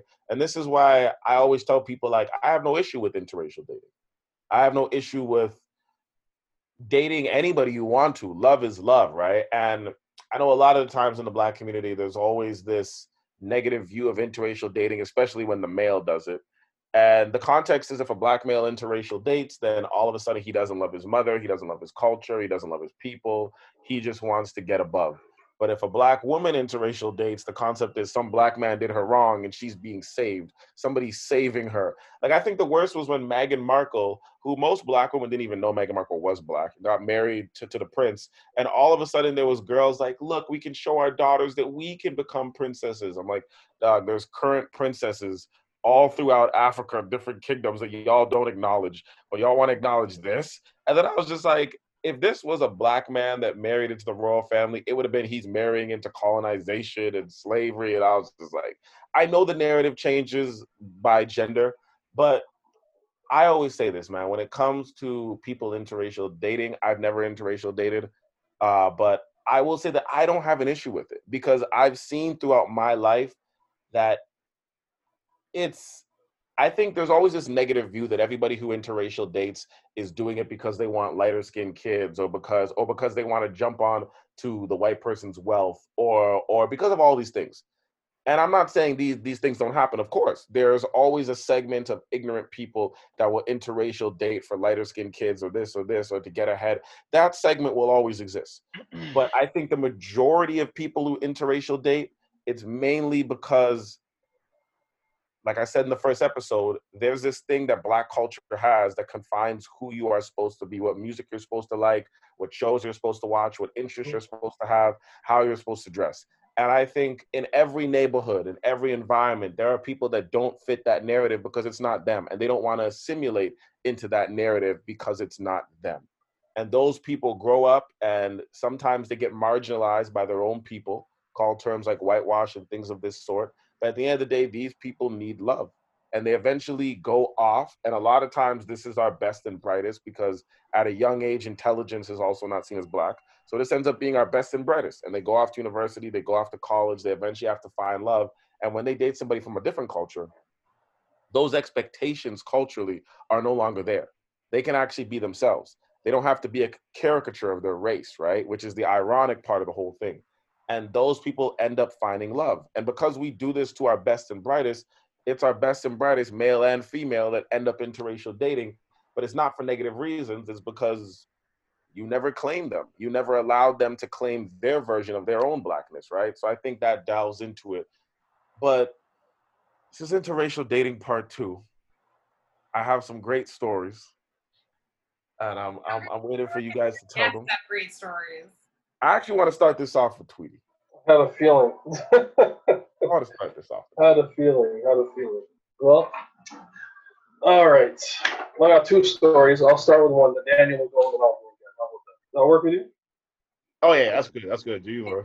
Okay. So just the feedback what you were saying about we interracial date for either status or want lighter skinned kids. Luckily with my mom, love my mama to death, she never instilled that in me. She just said, woman is woman no matter what color the skin are. And that resonated with me. Like, okay, that makes sense. Like, every woman's the same no matter what color the skin is. Maybe the culture may be a little different, but at the end, the same. It's still the same, right? So whenever I pursued a relationship, I never, ever really looked at color. Just kind of like, to me, I will date any woman, regardless of skin. She could be Klingon for all I care. You know what I mean? Like, literally Klingon. Yes, I'm bringing a Star Trek reference in here. I love it. But I love a woman, big, small, tall. Don't matter to me. They don't really care to me. I just like them, regardless of what. If you like them, you like them. Exactly. I like them for them. I like them because I like their personality or something that draws me to them. So, anyway, so my first story. It was like 25. I met this one girl. I used to work at the residence in Conestoga College in Kitchener. I met this one girl who lived out just outside London, and we connected really well. Like, we got along, we made each other laugh. We saw each other, like, she drove up to me, I drove to see her, and we just really clicked. So she was like, I want you to meet my parents. I'm like, sure, cool, I'm down with that. So a couple days before I was going to go to meet her parents, this was on the Thursday, and I called her up and she was like, oh, I'm so excited for you to, come down and everything. Like, oh, no, I am too. I'm down with that. And then she's like, oh, my dad wants to talk to her. All right, cool. So I talked to Dad on the phone. Dad was so excited to, talk to me. He's like, oh, my daughter's told me so many great things about you. I can't wait for She was a white girl. Let's just clear that up right now, so everybody knows. And Daniel, I don't know why you're doing the Mr. Burns there. So, I know what's coming. yeah. So me and the dad have a conversation, and he's excited because he's like, "Oh, I can't wait for you to come down. Like, we're gonna do a little shooting at the gun range. We're gonna go ATV. We'll watch some NASCAR." I'm like, I don't really watch those things or do those, but I'm always down for the experience. Yeah, that's so the gun range, all that. That's what I'm saying. It's fun as shit. Yeah. All I ever got was a dinner. I know he was very, very, very warm to me, like for me to come through, right? So I was all right, sir. I'm ready. I'm down. I'll be there Saturday. We'll have a good time. So again, my name is Earl. Right there, you already assume one thing. Okay. So I drive down there. Me and her meet up. We kiss at the door. We go into the kitchen. She's like, "Oh, Mom, this is Earl." And the mom literally looked like she was in the kitchen, and she was just like, and I shook. I was like, "Hello, nice to meet you, ma'am." She's just like shocked about what's going on. And as she looked like she was about to call her husband and say, like, "Whoa, don't come here," you hear the dad go like, "Is Earl here?" And the girl I was dating, she was like, "Yeah, Earl's here, Daddy." Man runs down the stair like it's Christmas Day. He was so excited, like really. And I just hear him coming down the stairs, come to the kitchen, looking around. He's like, and then he's zeroing, and she's like, "Daddy, this is Earl." He's zeroing on me, and I'm like, "Hey, sir, we talked the other day on the phone. Like, my name's Earl. It's nice to meet you." And he went from, "I'm excited," to finally get those new Jordans, to open the box and realize it's cold. Like literally, he went like, "Oh." Walks right by me. Wow. Goes in the cabinet, grabs a knife, and says, and I quote, "I don't want my daughter dating a nigger." I was like, and she started getting super upset. The mom was holding her back. He was like, "Get out of my house, get out of my house." I'm like, okay, I'm just going to go that way. And then me and her had the conversation. She was like, "Oh my God, I had no idea." Like, she had to have known. Come on, bro. Yeah, again, this is what she's telling me, right? So wow. She was like, I had no idea my parents were like that. Like I had no idea. Like, well, yeah, maybe should have warned them, but my name doesn't give off one thing. You know what I mean? It gives off one thing, and you see the other thing. You know what I mean? That's an intense story. That's like let's get the good old boys and rope him up type of shit. Yeah, Were you man. scared? What? Weren't you scared when he pulled? Oh yeah, I got out. I was like, oh, forget this. Oh my God. But even at the end of the day, it didn't work out. For like a while, it really dawned on me. It was like, really, this is the reason why me and her couldn't be together, because of this little, my skin color. Like, are you serious? So this was not pussy that you would have died for. No, not at that time. Anyway, now a different story. Then I'll be like, I don't know. This doesn't seem good, but just the introduction of how that all happened, I was like, yeah, clearly he is not accepting of this relationship. So, but yeah, for a while it affected me. I'm like, do I really want to continue to date interracially? Do I really want to go through this? It took like about 6 months for me to be like, not everybody's like this. It's just a small group of people who have maybe never had many interactions, or just never really got to know one because of media's ruined it for them, or one bad experience ruined it for them, right? So. Yeah, all they think that black people are is when they turn on BT and they see gold mouth and chains and women dancing, and that's all they think. That's all they think. Exactly. So, yeah. All right, Daniel, your turn. Damn, follow that one up. Daniel's like, how do I follow up? Wait. I guess he's getting me back for the Jada Smith shit. So all right, touche, my man. The second one isn't as bad as the first one's always bad. The second one's oh my God, the knife! Like he just walked. Damn, the knife! It's the knife that got me. No, fam, it's the fact that he's running down the stairs like it's Christmas Day. Like, Earl's here. Like, I'm like, all right, this guy's gonna give me a big hug, and honey, Earl's here. Let's go now. Like he was so happy. The excitement was very high for him Yes. Oh my God. Like, he created I would have created loved an expectation for himself in the situation Yeah. was going to be, and just disappointed. So I would have risked my life to see that. I'll say this, Justin, out of all the stories you've told me, I am so thankful that you didn't tell me this one because I had to hear it straight from Earl, man. It wouldn't have had the same ring if I didn't otherwise. But okay, so I guess I'll start off basic then. So here's my experience with interracial dating. So I'll start from the root of it all. So I grew up on the west side of the GTA. So I grew up in Hamilton. Both of you did. Oh, Kitchener boy. So Kitchener. Okay, that's what's up. Yeah. So yeah, it was like mostly white people. Mississauga's probably Sorry. Are you on the mountain of Hamilton or below? So I grew up on the mountain of Hamilton. Okay. And then I moved to Oakville afterwards, and then Mississauga. Okay, so you moved on up like the Jeffersons. Keep going. Yeah, exactly. So pretty much, like Mississauga was probably the only time, like up until that point in my life thus far, where I saw like other minorities, but white was still the majority at the end of the day. And basically, all my like school crushes were like whomever I just thought was pretty. I didn't think about race or anything like that. I was like, oh, she's pretty. I like her. Cool. You know what I mean? Just as you would if you are a kid. So fast forward again in high school now, right? So high school I went to, majority white people. There was more black people that I'd ever seen, again, up until that point. But they still made up for the minority of the student body. And this is in Mississauga. And in high school, you know, that's the era when you start to get a bit more social with others and you try to do or get into things that make you fit in and all that stuff. And then when it comes to the black student body, there's no exception to that. So basically, hip hop becomes like the pop culture craze and phenomenon that it is and what have you. And we want to emulate everything. So we want to emulate the fashion, the hairstyles, the demeanor, the charisma, and all that stuff. So with a lot of the black students in the school, they came across as the stereotypes. So like hyper masculine or hyper this or hyper that and what have you. And like the women were no exception. Like they were in that same hyper category as well, like very argumentative and very confrontational and what have you.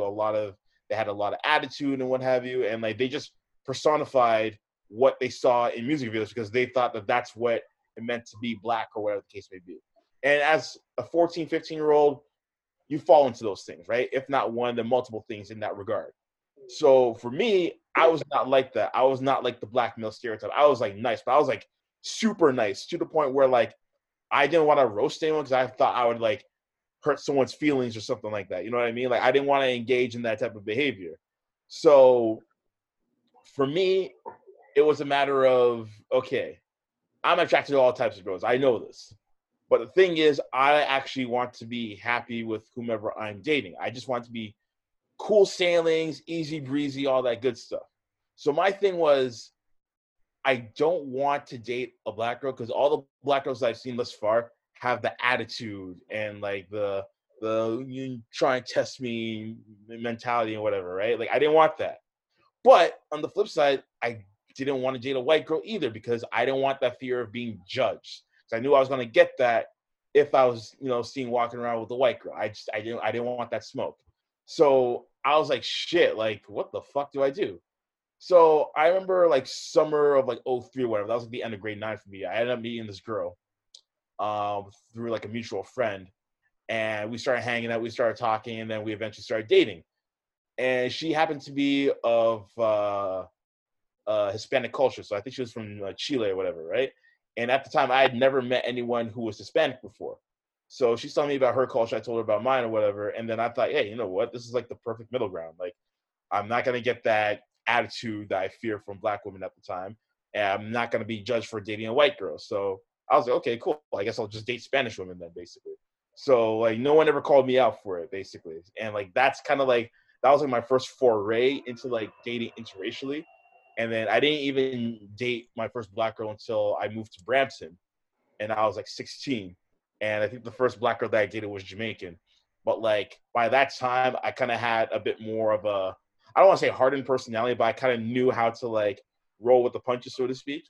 And the girl that I was dating at that time, like she wasn't rude. Like she had like a playful sass to her. So like it was sass that I could take because I knew it was joking. I knew it was coming from like a humorous place, whatever. So I didn't really take that into offense, whatever. And then after her, I dated a girl who was mixed, actually. So I dated a girl who was half black and half white. And that was an interesting dynamic because around that time, that's when I had a bit more of an Afrocentric phase or whatever. And I guess, like, you know, looking back at it, I didn't really understand her struggle as someone who was mixed, someone who was white on one side and black on the other, and how she was like trying to make sense of it all. And I guess I wasn't really as empathetic towards her about that. But knowing what I know now, it would have been a completely different story. But it is what it is. So that was like my first foray into like interracial dating. And I would say like overall, like most of my girlfriends have been black. But I've also noticed that whenever I'm talking to a black girl, trying to court her or whatever the case may be, I've noticed that I've had to work 3 times harder at the very least than what a non-black man would have to do in order to get her, or what a black man who matched a stereotype of blackness or what we perceive to be as blackness would have had to have worked for her. And like I always felt like it was always this upward hill battle that I've had to fight because I come across as a bit more different than other black guys in comparison. But when I'm talking to girls who aren't black, just non-black ones in general, it's just regular shit. It's like, oh, what are you studying in school? Okay, cool. Like, what are your interests? Like, just regular shit that you would just converse with any other woman. But with a black woman, for me at least, it's always like, do I match? Do I check off this box? Do I check off this box, this box, this box, so on and so forth? Like, do I personify anything that you see in the music video or in a Tyler Perry movie? No? Okay, on to the next one, because that is the perceived level of blackness. And it's like me, I have the personality where I can dive in and out of black culture as I please in terms of like the interest in what I watch and what have you. But that's just because it's all part of my general interest at the end of the day. And I think that, you know, a lot of these people, both black men and women, don't realize that blackness isn't one singularity. It's a multitude of different things. It's whatever you make it to be. But a lot of people don't have that mentality. So for me, coming across so many black girls who they may find my personality interesting, or they might find me like, you know, physically attractive, whatever the case may be, but because I don't have those things that they view as blackness, you know, in their perspective, then it's on to the next one. But for a non-black girl, it's like, yeah, okay, cool. Yeah, let's go on a date. Yeah, we'll split the bill. Yeah, or no, don't worry, I'll pay. I am the one that invited you. I'll pay for it. No worries, you know? And then to find a black girl who actually has that mentality is a fucking anomaly. And it shouldn't have to be an anomaly, but it is because of the way our culture is constructed. So that is what I've gone through as a black man interracially dating. My man, we have to have a conversation after this separately. Yes. We sound very much alike, man. Thanks for making this marriage work, Justin. I'm ready. I'm here for it, baby. I'm here for it, baby. But just to co-sign Daniel's point and bring some validity to it, because I feel like, listen, whenever black men tell this story and black women often listen to it, the first thing they think of, here we go, another I was the black nerd and black woman didn't appreciate me concept. They already have their mind made up. And I don't think that's what Daniel's trying to say, right? And like, I'll use myself as an example. I grew up in an area that was predominantly black. I've always lived in areas that were predominantly black. So when I was going to school, it was predominantly black girls, and that's basically what I've dated. I dated one Arab girl. Everybody else was black throughout my life, whether they were African or Caribbean, whatever, right? I'll say this. I myself am not the ultimate stereotype. I'm not. Like, the only sport I was ever good at was track. I could run and I could jump high. No coordination, not enough to be well at basketball. I was decent at soccer. My brothers were basketball stars. I was decent at soccer, but it was track. 100, 200, 400, cross country, high jump. I killed all of that. I could just jump high and run fast, which is a stereotype. So there's my stereotype. But outside of that, it's just like, that wasn't always the thing. Like, I wasn't the most rhythmly inclined guy. I have a sweet bubble, but I wasn't the most rhythmly inclined man. You know what I mean? My waistline can hold, but in terms of all the other structural shit, nah, right? But it's just like, I think that I always managed to get by. Like, I've seen these hurdles. As I told Daniel, I had situations when I got to university, because I think when I was in high school, I was a kid. I was easily manipulated, so I presented that image that nobody ever questioned my blackness. But then when I got into university and college and I was in a whole different area of the GTA, I kind of became myself, still dating black girls. And I remember I would have situations where it was like we would be having a great relationship. And then the moment that I would open up and start exploring things with intellect that had to do with race, politics, sex, whatever it may be, it's like I felt the pussy dry instantly. I was just like, wow, really? And I felt this happen again and again and again. And then it was certain times where like, it's like if we weren't talking about very generic stuff, there was no real conversation to be had. And this isn't all black girls, by the way. Like, it's vice versa. I would have black girls who were intelligent that we could have these conversations, vice versa. But I think in Daniel's defense, me and Daniel went to school together.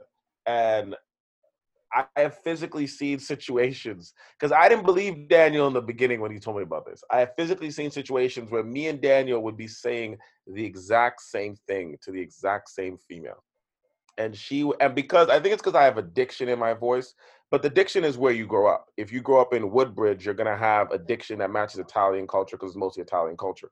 If you grow up surrounded by mostly black people who are African or Caribbean, you're gonna have a certain diction in your voice. The same way if you grow up in an area that's not white people, right? It is what it is. There's no such thing as talking black or talking that. So we were literally around the same girl, and Daniel literally said the exact same articulate speech about a topic. And it was like, oh, so you only date white girls. Oh, so you're white.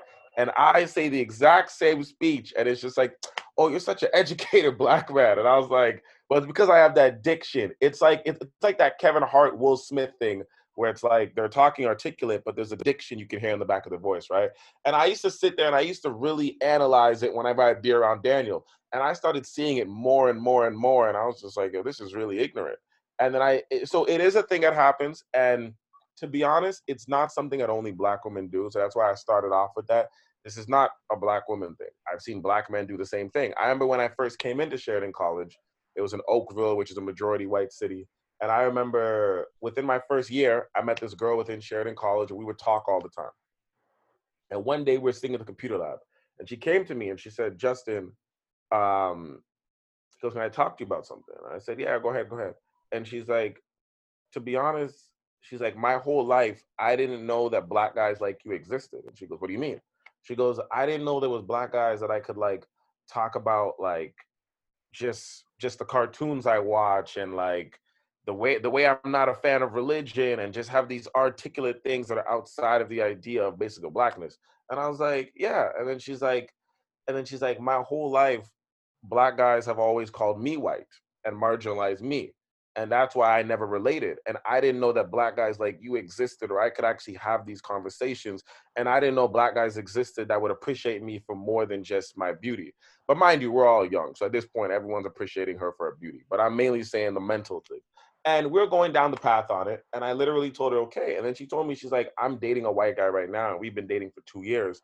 But if I knew that black guys like you existed, I would have dated you, would have opened up my mind to it. And I'm just like, yo, I definitely get it. I understand. And she's just like, every black guy that approached me, they liked me because of the way I look, open my mouth, and then they treat me like shit. And I didn't know. And I was like, so I get it. So, and I've had more than a few black girls tell me that, right? So I think it's something that is down the middle. Black men experience it and black women experience it. I don't think like there's a quote unquote black nerd concept for black men and black women. Agreed, man. Especially like what you said about like you never found like a black guy like one of us, because a guy like me, man, I watch HGTV. I listen to Celine Dion. I will admit that that's my girl, okay? And they're always surprised. Like, how do you know about them? Because I like a little bit of everything. Like I'm versed. I'm just not all about like. Yes, I love 106 & Park back in the day, but I'll watch other things too. You know what I mean? Like I'll watch anime. I'll watch the rom-coms. I watch a little bit of everything, you know? But this is the thing, Tweety, you're not the only one. I think Chris Rock said this many joke. Chris Rock had a joke where he basically said that, like, you can't be liberal or conservative or Republican or Democratic, right? He's like, there's some things I'm Republican about and there's some things I'm Democratic about. Yeah. It just is what it is, right? And I think whatever black person tells you this is all they like, they're lying, bro. Like, especially if you grew up in our era, we all went through that 90s pop era. We're all listening to hit lists. We all saw the Spice Girls movie, whether it was on VHS or in theaters. We need to stop lying to ourselves. We woke up early and listened to LFO and Hanson and all that crap. We need to stop lying like we didn't go through this, right? But it's just like, I get to that point where I'm just like, I like people who are eclectic. I want you to have interests in different things. If I want to go eat sushi, I don't want you saying I've never eaten it, so I don't want to eat it. If I want you to be eclectic, especially because like I come from a Caribbean island that's very eclectic as well, right? But not even that. It's like, yo, when I first got into college, I dabbled. It started off with Bennu and Sound Clash because it was ska. And then that went into like John Mayer. I don't care what no one says, I still like John Mayer. And that went into City and Color, Dallas Green. I still like Dallas Green to this day. That went into Foo Fighters. Like I went into Headley a little bit. Like I think everyone should be eclectic. If you're someone that just likes things that are fed to you, because that's what it is, you're liking what's fed to you. Mm-hmm. If you're something who likes everything that's fed to you, then you can be controlled. Mm-hmm. And that's the part I never got, because I'm like, you like everything that's fed to you. You absorb everything that's fed to you, believe everything that's fed to you, whether it's religion, whether it's the way you're supposed to act, the way you're supposed to look. I'm like, you've literally become the person's tool. You're literally the coon, because you know what I mean? You just eat all the food that's fed to your table. You don't want to expand your mind and see what else is out there. Right. And you bring up a good point about the music as well, because I remember going into college as well. Like, I kind of broadened my ear to like different sounds and what have you, but like what kind of helped out with that is that there were rappers coming up in that era that used to rap over like rock instrumentals or they like collaborate with people outside the genre. So like I remember listening to NERD's Seeing Sounds album, and like that album was a mixture of like funk and jazz and rock and pop rock, for example, and like it kind of, there are a few records that kind of had that skater rock vibe from like the early 2000s. So like that album kind of helped me broaden my ear for different like music, whatever, to listen to like more often. And then I remember this rock artist by the name of Colin Monroe came out around that time. Yeah, and like he did his own remix of Flashing Lights, and then he started collaborating with like other artists and stuff like that. He had a song called Will I Stay. He had his own original version, but then he had a remix with Wale on it as well. So like I was kind of like opening my ear to like other, you know, like other sounds and what have you. So I think like, you know, once you like break out of high school, you get into like your late teens to like early 20s, whatever, you start to realize that there's a bigger world out there. I was like, and going to, I think you mentioned sushi, Justin. Like I remember I was not a big fan of sushi, just not the taste of it, but just like the idea of eating like raw fish or whatever.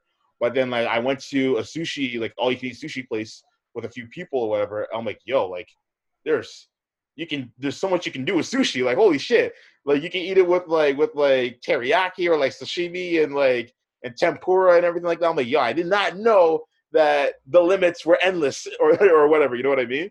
Or the options were endless rather. So yeah, life experiences in general that kind of shape you out and just help you widen your horizons. You're talking to a man that, oh, sorry. No. I was gonna say, I think the main thing is that like if you grow up in some backwoods area, I get it. As Tweety said, right? This girl's dad probably has never interacted with somebody black. But if you grow up in a metropolitan area that's supposed to be multicultural, the whole point of growing up in a multicultural area is to culture yourself on other people's culture. That is the whole point. Like I always say, the best thing about where I live is like I walk outside and there's a Jamaican spot, there's a Trini spot. I can get jerk chicken, roti. I can go down the block. I can get chicken tikka. There's an Indian spot down the block. I can go up the block. It's like, that's the whole point. Like there are people who live in areas where there's nothing but hot dogs and hamburgers, bro. Like there's literally nothing exists outside of that. So the fact that you live like this, you should absorb it, take advantage of it. I'm in Sudbury right now, man. I think I feel. There's only one Caribbean store here. Oh, yeah. But just kind of what Daniel said about sushi, I'm going to talk to a man who literally they had to bring another chef because I ate so much. So yeah. One thing I'll definitely say is one thing that I've noticed during my time of like, you know, checking out like what else is out there in terms of culture, what have you. Mind you, I haven't been in an actual interracial relationship since high school. It's mostly just been black women that I've been in relationships with. But I've gone on dates with women of other races and what have you. But one thing I've always noticed, I never understand why, is like whenever I have these discussions about interracial dating with other black women as well, majority of them will always catch feelings, whether it's me or anyone else for that matter. They'll always not catch feelings, but they'll catch an attitude about, you know, a black man dating a non-black woman, and it'll be a man that they have no interest in. It's like, why do you care? Like, what? Like, are you having sex with me? No. Okay, so then why do you care? Like, why do you care that this guy that you have no interest in has interest in somebody else? Why is that an issue for you? Like, if there's a black girl out there and she wants to date a white guy, and I have like no romantic feelings towards her or anything like that, I'm not gonna care. Like, do you, boo? But like, I always see this, and to me, it's like this. It kind of goes back to this false sense of entitlement. It's like you want this guy to like simp over you, and you know you're not gonna give him anything. But when he goes over to a non-black girl, then you want to be like, no, come back to the good side. Why don't you like us? What, you don't like me? You wouldn't date me? Well, he would have dated you, but you didn't give him any time of day, so that's why he's dating somebody else. So, like, yeah, the false sense of entitlement, it always irks me because it's like, why do you care? Well, we have a black woman in here. I know she doesn't agree with that, but I just want to hear Brittany's perspective on interracial dating. And before we jump, I know you guys got some more stories I want to hear, but Brittany? Well, I've interracial dated before. And to be honest, interracial dating for me was something that just kind of happened because of the fact that I grew up in a predominantly white area. So that's what happens when you grow up around people who are all white and you go to school with white guys and white girls. It just is what it is. But also, most of the time, white guys thought that I was interesting because they were like, oh, Brittany, you're not like other black people. Oh, Brittany, but you don't sound like them. I understand the way that I sound when I talk to people. A lot of the time, if people don't actually see me first, they actually think I'm white. Not to mention my name is Brittany Jordan. So they're under the impression that I am a white female till they actually see me. I used to suffer from the fact of like, if I did meet a guy who was black and he used to hear me speak, the first thing he'd say is like, oh, you talk different. And I was like, no, I don't talk different. I just speak like a regular person who grew up in a particular place. That's all it is. And then they would call me they call me whitewash or say that I was white, especially because the fact that I'm super into anime and comics. And like, I like art. I predominantly have always listened to rock music.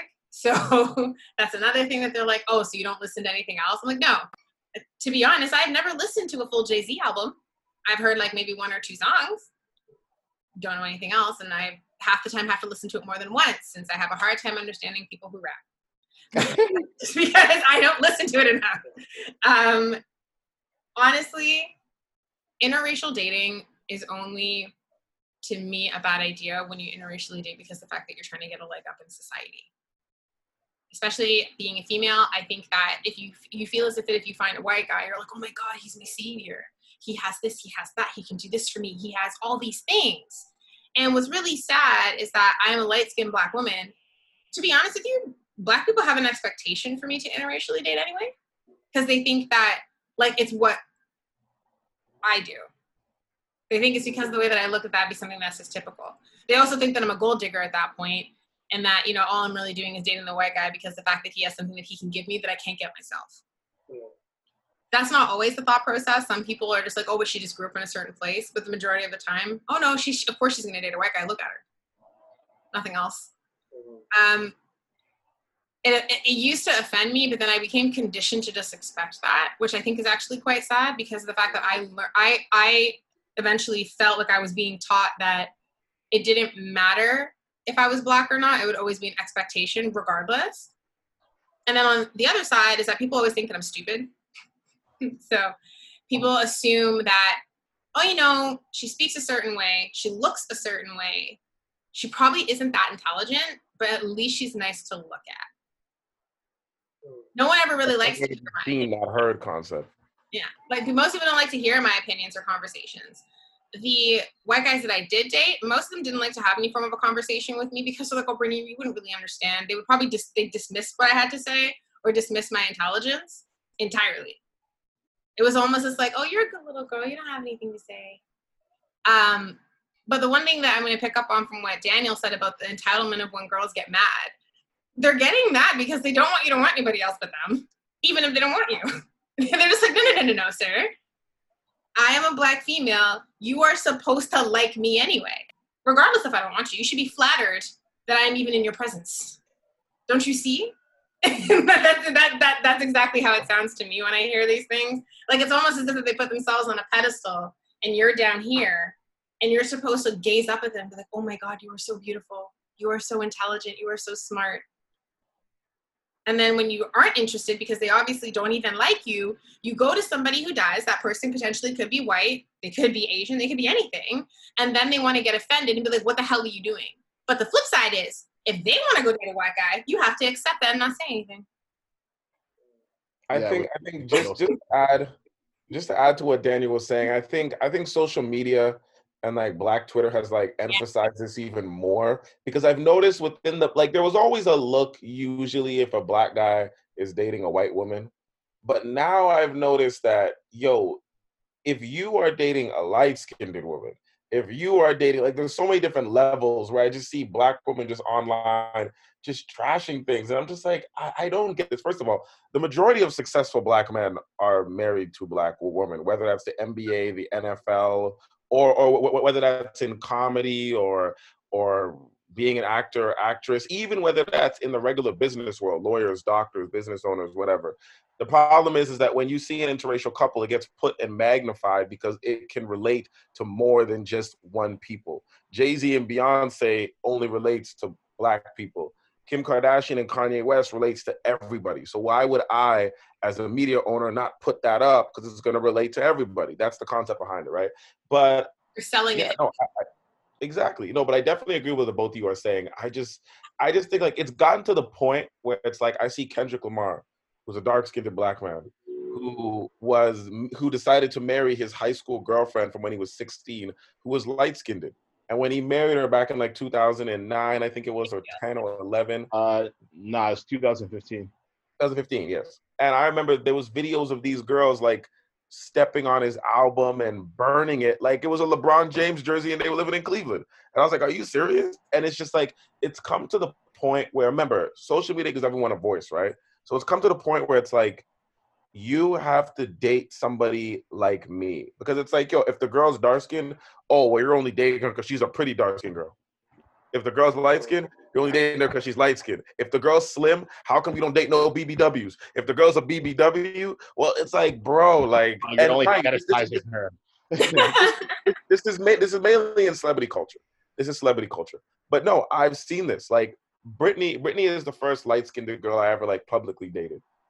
And I tell her all the time, like, when me and you walk, whether it's Bramalea, Yorkdale, we've been to Jada Finch Mall, a few places. Whenever we walk through, like, yo, the looks I get from Black women from the age of like 15 to dead could cut glass. Yeah. And I'm like, I've never experienced this before. Usually when I walk in, especially older Black women, they'll look and be like, oh, it's so nice. You have yourself a nice Black gal. Now it's like, fuck you. Well, it's because most of them are halfway. Most of the think I'm halfway, and I'm not. Both my parents are Black, but people, just because of my complexion, assume that, and that's why they also hate you, because they're not sure. They're like, oh, is she light-skinned? Is she also mixed? Is she this? But this is the joke. The joke is we have the same cultural makeup. We both have light-skinned fathers and dark-skinned mothers. Yeah. It's just that you turned out light, I turned out darker. Most of my siblings are light-skinned, except for like me and maybe my brother who's 2 years older than me. Everybody else is light-skinned. So it's like, I don't get the concept. I have mixed people in my, sorry, mixed people. I have light people in my family, so it doesn't really, I don't get it. And it's like, I remember me and this girl, story time. So me and this girl went to a funeral. Oh my God. We went to a funeral of my ex-coworker's brother. So my ex-coworker, we used to work way back in the day at Kudo Cell Phones in Square One Mall. Her brother passed away, horrible. We went to the funeral way out in like Ajax, I think it was. Yeah, it was far. We go to the funeral. We're all in the funeral home. Everyone's meeting each other. Everyone's giving my condolences. We don't know nobody but the girl. We're walking around with her, meeting everybody, saying, I'm sorry to the grandma, everybody, right? So her cousin, who came back from university, brought her friend with her. So her friend's not even a part of the family. They came up to meet the girl, so they met us too. And she meets me, and I'm like, hey, you know, da-da-da. And I was like, oh, this is my girlfriend, Brittany. She gave Brittany like the rudest look, did not shake her hand. And just this girl was in university, so she had to be like 21, 22 tops. Didn't even shake her hand. And then looked at the both of us and just walked away. And I was like, at a funeral, son? A funeral. Wow. But you're forgetting, when she first walked up and she saw Justin, she gave him like the once over, like, oh, hi. Then walks up, gets introduced, and she's giving him the eyes like, hi, you know, you're cute. Like, I'm into it. Here's that I'm his girlfriend. Yo, the face that this girl literally went from smiling and gazing at him, one-time drop. Didn't shake my hand, literally glared at me for like the 5 minutes that we were standing there, and then promptly walked off. And every time we were like around her, like in her eye line, if looks could kill, I would have dropped dead. Like, that is how much she hated me. Yeah, it would have been a second funeral. But this is something that she's been taught, right? That's why I say we need to unlearn. Yeah, but a funeral, though? I know. Yo, the whole time I'm sitting there, I'm like, yo, did that just happen? I'm pinching Brittany. I'm like, did that just happen? She's like, yeah. I'm like, at a funeral, Simon? At a funeral? Like, you're not even part of the family or nothing. You're just there to just be there for support. They really? You wasn't even part of the family either. The funny thing is, like, when I've like gone out with women, like non-black women, for example, I've never actually received any of these looks or any of these like confrontations or anything like that. Like, maybe I haven't noticed the looks because I was just kind of focused on the person that I was going out with, but like I've actually never noticed that before. Now, maybe if I were in more black populated places, I'm sure I probably would have not only gotten those looks but noticed them, because like you guys were in like Brampton and like East End and what have you. But anytime I've gone out with a girl who wasn't black, it's always been on the west side. So if I was going on a date with a girl in Oakville, obviously there's not a whole lot of black people in Oakville, so it's going to be mostly white people or whatever. Or if I've gone out with a girl in like downtown Toronto where everything's a bit more mixed, whatever, again, I've never noticed these looks. If anything, and ironically enough, like I've gotten looks from white people when I'm with a black girl, and like they'll give me positive looks, like, oh my god, you guys look so happy together, whatever. But like I've never actually noticed any negative looks whether I was with a black woman or a non-black woman. So I've always wondered that. I was like, maybe I'm not paying attention, but like at the same time, it's not something that I really care to pay attention to anyway. If you're downtown, you won't get it. You got to go to certain areas. Yeah, like my name alone, kind of like with Brittany too. The same thing, like Brittany Jordan, I'm Earl Hall. Like, there's been many times where I've been with other girlfriends and they're just like, oh, I was telling my girlfriends about you and they're surprised. Like, what do you mean surprised? Like, she gave me the situation saying like, oh, I'm dating this guy named Earl, and they automatically think like, white guy, maybe trailer trash or something. They see a picture of me and they're like, oh, I didn't expect that. Like, okay, Earl, what'd you expect? They're just like, oh, that's Earl. You know what I mean? Like, yeah, that's me. Like, I thought you were white, to my face, because she heard me on the phone and she met me and she walks up and I was like, hi, I'm Brittany. She didn't even say hi to me. She's like, oh my god, you're black? And I was like, yeah, I am. I don't know what that. It was great. In there. All right, I'm gonna take the mic for a second. So, technically, I got 3 stories here. But I'll try to keep them quick. I know Justin's just sitting back and just like getting his popcorn ready over there because there's one story I know he wants to hear. But anyway, so luckily in high school, like my first girlfriend was white, and her family was very like accepting, opening. Like I didn't feel any toward the animosity, like didn't feel any sort of race involved. And I remember we went to like her grandma's birthday party thing, and I was just like, we was driving out there, like, I'm gonna be the brother out there. Didn't care about, but then again, they were accepting. And then for when the girl I told you guys about the other story, when that happened, I was just like, what? Something ain't right there. And that's where I was just like, not everybody's like this. So shortly after that story happened, where I was chased out of the house, I dated another white girl, and she at that time was like a checklist, like all of us do to the checklist what they want to look like. Same values, same type of interests, like everything. Literally, this girl was like a checklist. Like I wanted to be like, you know what, this might be it. I think I might retire the jersey. You know what I mean? So we're dating for like 2 months. Like it was short though. It was like 2 months. But you know when you feel something, you feel something. So she went to see her parents for the weekend, and she came back. And I was like super excited to see her. Like, all right, I get to see my lady, and I'm happy and all that stuff. And I remember calling her, and then her tone changed from when she left to when she was coming back. So I was like, what? Okay, you seemed to be excited the other day when we were messaging each other, excited to see me and all that. She said, "Oh, well, we got to talk." I went, "All right, cool." So when she came back, I waited all day, like I wasn't pushing her or nothing. I was just waiting patiently for her call. She called me like about an hour before I had to go to work, and she said to me, "So I talked to my parents about us, and she was making plans in the summer to go to like her cottage, her cousin's weddings, like all this sort of stuff." So I was excited too. Anyway, so she was like, "I just talked to my parents, and they are initially very happy that we found one another." I was like, "Oh, great, good. So why do I don't feel comfortable about this conversation?" Well, she's like, "My immediate family, like my brothers, my sisters, my brother, my mom, my dad, and my sisters have no issue. But since we moved around so much as a family, my extended family is like, her everything, right? They won't be as accepting towards you as my immediate family would be." And I sat as I'm talking to her, processing this. I'm just like, "Listen, I am willing to deal with this hurdle, and eventually we'll smooth it out to get there one day." But I guess at that time she just didn't. Again, it was very early, and I guess she didn't want to go through that or see me go through that, which is fine. At the end of the day, if we did go through that and we broke up, she would have lost possibly that other side of the family. But we ended things the way they ended because, again, the extended family didn't work out. But again, I had to deal with this test. I'm like, really? This was the reason why this couldn't continue. And it hurt for, again, another 6 months to try to be like, should I really go through that type of hurdle again? Am I going to deal with this type of problem again where the color of my skin, not my name is fine. My name gets me there. The second part is the other thing, right?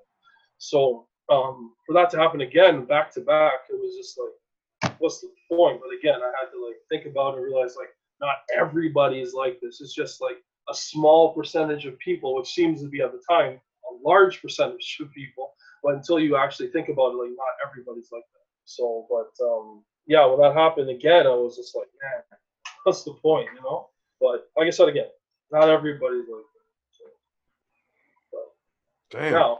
Now the other story that Justin loves, another interracial relationship. So Daniel, just get your popcorn ready for this one because I know these two know this story.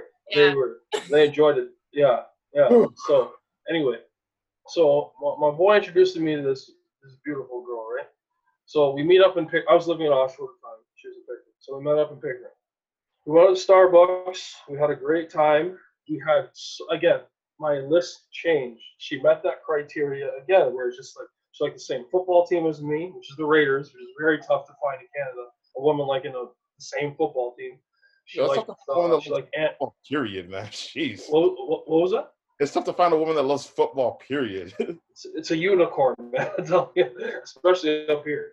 Anyway, so yeah, she liked anime. We had a lot of similarities, which was amazing. So I was like, oh, sweet. So date 2 comes into play. I'm just talking about how crazy this was, not about like it's just interracial dating. She was just crazy. But anyway, so date number 2 happens. I want to up my game a little bit, but I was like, I'm a color for a minute. So hey, I got this gift certificate at Baton Rouge in downtown Toronto. Would you be down? She's like, sure. I was like, ooh, all right. I think I may have found the one again. Like she likes a lot of things that I like, and she wants to use a gift card on second date. Hold on. Let me just stop right here. You told her.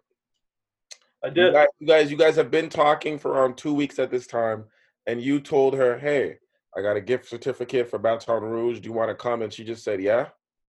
Yeah. Why not? Wow. Yeah. Me and Daniel had a conversation. It's free food. Me and Daniel had a conversation. Thank you, Brittany. No. Tweety, I want you to know I'm on your side. Me and Daniel had a conversation with a woman from work, okay? And I'll let Daniel touch on it because I'm sure he will, where we literally, it was a video that we posted in our group chat with the 3 of us, and we literally asked her, we're like, yo, does it really matter if a guy uses a gift card?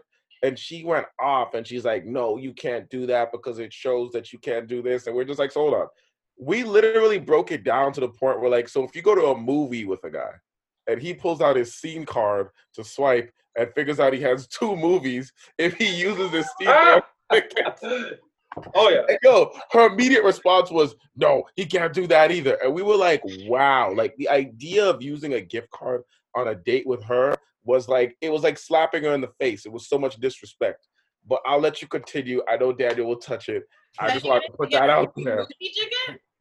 You know how excited I get when I swipe my scene card? I'm like, yes, free movie. Like I get so But you can't use your scene points on her. That's crap. That's what it's You for. want to see you pay for the movie. You see, the thing about it is, if you open that dialogue, then it's okay. That's what I open that dialogue, right, by saying like, "Hey, I want to take you on a second date. Baton Rouge is the nice one right by the CN Tower before it goes down." And yeah, why not? So I open the dialogue. That's why I guess it worked. But anyway, so we meet up. She was working downtown. I met her downtown Toronto. We met up. We enjoyed our. We were ordering our meal, talking to the waiter. Waiter leaves. Me and her start talking about like movies and stuff. So I said to her like, I like rom-coms, I like anime, like animated. I like a little bit of everything. Musicals, whatever. You know, I like it all. And she started saying her movies. So Harry Potter came up. At that time, I never watched it, never read the book, never got into it. Really? Not at that time, no. Now I know everything about it. Now I know everything about it. But anyway. Just making sure. I'll be honest, I actually never watched Harry Potter before. I'll be dead. Okay, it's about to twist in about a hot second. Thank It's you. about to twist in a hot second. So I thought that when I said that, in my head, I gave myself an imagery right away. She's like, as soon as I said it, never seen it, never watched it. She was a huge fan. I thought, all right, I got dates 1 to 8 solid just watching movies.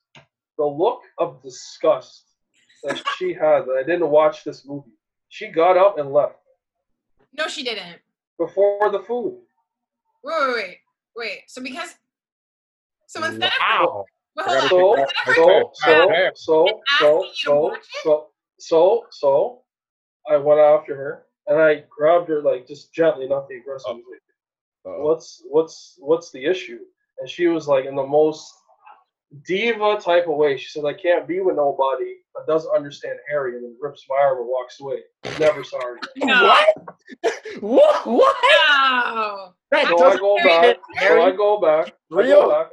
go back. I sit at the table. Waiter comes, brings the food, and he's like, "Where did your date go?" Well, she left because I've never seen Harry Potter. The waiter's like, "You never seen it?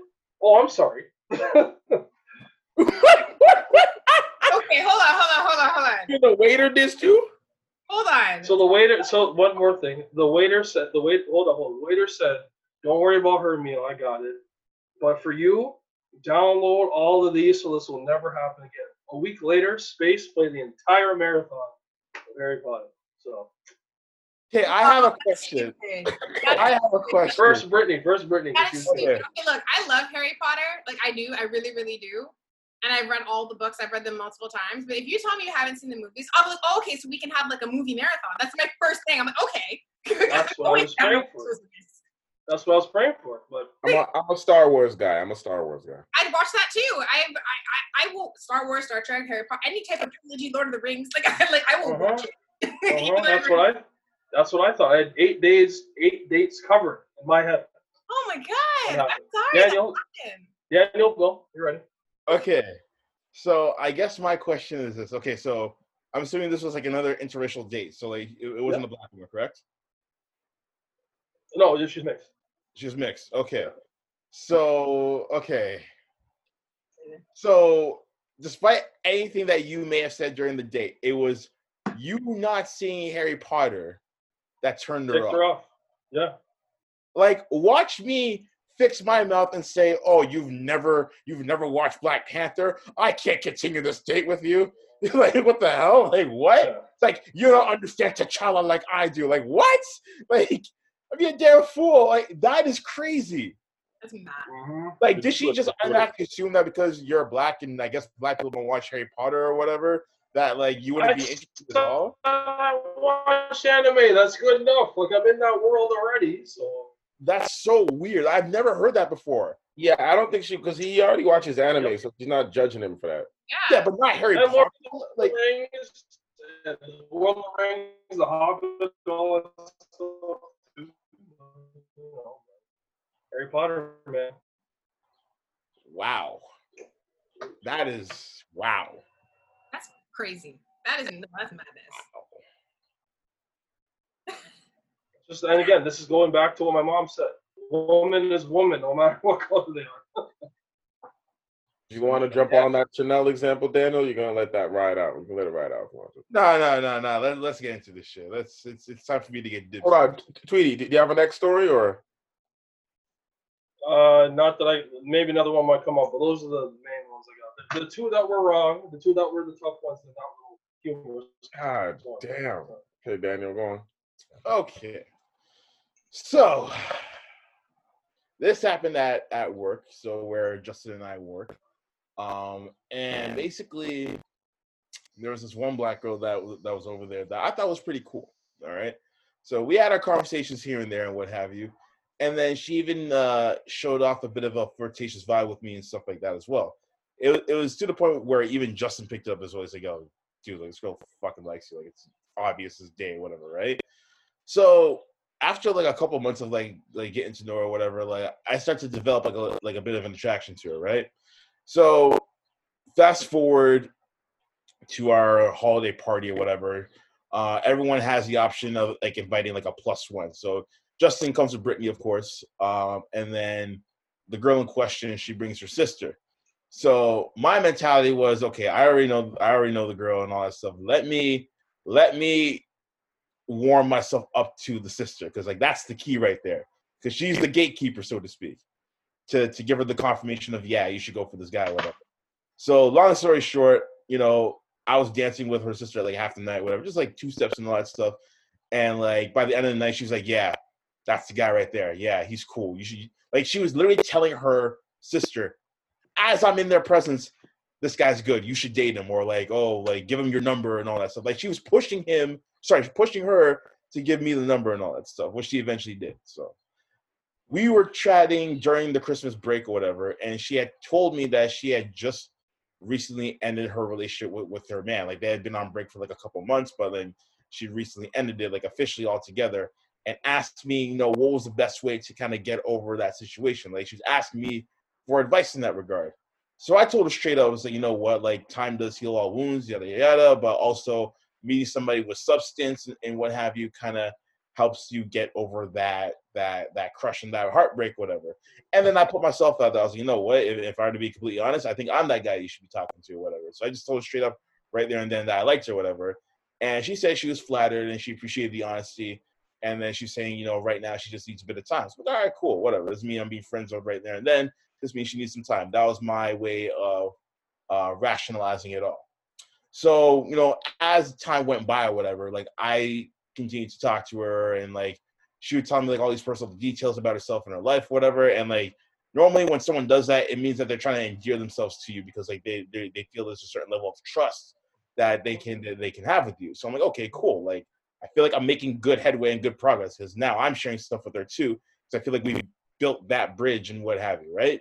So I'm doing all of this, and then it gets closer to the end of January, and we were chatting as we normally do, and then like we would have like some playful flirting here and there from time to time, and we did it again like we always did. But then she didn't respond back to me for like a good like 3 days or whatever. So I'm like, okay, that's interesting. And I'm not one to chase people, right? I feel like people will come to you when they come, essentially. So waited for that to happen. And then we eventually started making contact again. And then when we had another conversation, she just flat out said, oh, I'm not looking to date anyone right now, et cetera, et cetera, et cetera. And she's all like, yeah, I just want to focus on my work, and this is not what I want and all that stuff. And I don't know if like I gave you that impression or whatever, and all that stuff. And I'm just like, you did give me that impression. Like, and it's not like I never said that I didn't like her. I fully did say that I did like her, so that, nothing would be confused, nothing would be blurred and what have you. But she tried to flip the script and be like, oh, well, I'm not sure if you ever told me that at any point in time, but I just want to let you know from now. I'm just like, really? Like, we're doing this now? Like, that's what you're trying to do now? So I'm like, all right, whatever. So I was obviously pissed off about that because I felt like I kind of wasted my time. Because I feel like if that's how you really felt, that you should have just said it from the jump, if that was the case, or a lot earlier before, feelings started to get invested and information about one another was being exchanged. So, fast forward to February now, she's having conversations with one of our coworkers and what have you, and they're talking about, what kind of guys they like and stuff like that. We didn't know at the time, but afterwards we go up to our coworker, Justin and I would go up to our coworker and be like, yo, what was she talking about? And she's like, oh, no, we're just talking about the weekend and what we have planned on doing and, just talking about certain guys that we like, whatever. And I'm like, okay, so what did she say? Like, what kind of guys does she like? She's like, oh, she's like into the thug type. I'm like, oh. She likes gunmen. she into the gunmen and all that. And I'm like, okay, well, what about her last boyfriend? Was he a thug type? And she said, oh, no, he wasn't. Just a regular dude. I'm like, oh, that's interesting. And the reason why I say that it's interesting is because the regular dude that she went out with, was just an Asian guy. It was an Asian guy. It wasn't a black guy. It was an Asian guy. So for the Asian guy to be a regular guy, it was okay. But for the black guy, he got to be a gunman. He got to be a thug. He got to be a tuggy tug. He got to be a hard man. So I'm like, all right, I see. That's the way she views black masculinity. That's and I'm like, okay, I see where this is going. So yeah, let the frustration ensue.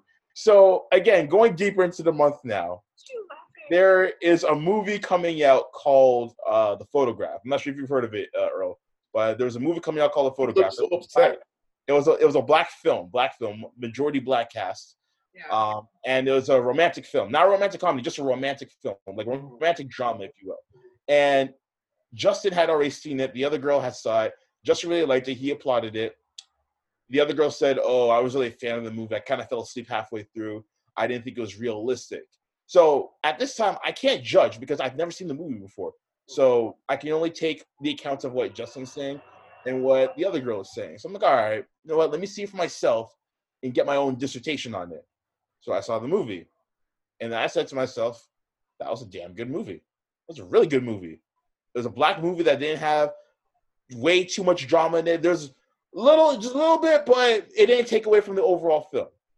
And so I'm trying to ask her, go, like, what was so unrealistic about it? It's like, oh, the character development was too slow, and there was this one part where they had to, like, write an article, but the article never got written. So, like, that was a huge plot hole for me. What about the article? I'm just like, you fucking kidding me?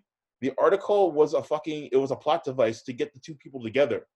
The plot device doesn't necessarily have to be the overarching theme of the movie. The plot device does not have to be the MacGuffin of a film. The MacGuffin is something completely different. The plot device is just a little pawn in the whole scheme of things to get people together, and then it gets discarded, and no one has to know about it. It's whatever. But she kept on harping about that and talking about how it's unrealistic that they're able to fall in love like that. And I'm just like, oh my God, you sound like a Tyler Perry bitch right now. You sound like the type of black person that loves watching Tyler Perry drama movies because you find that the drama in there is realistic to what people go through in real life when it comes to black culture, which is totally far from the truth.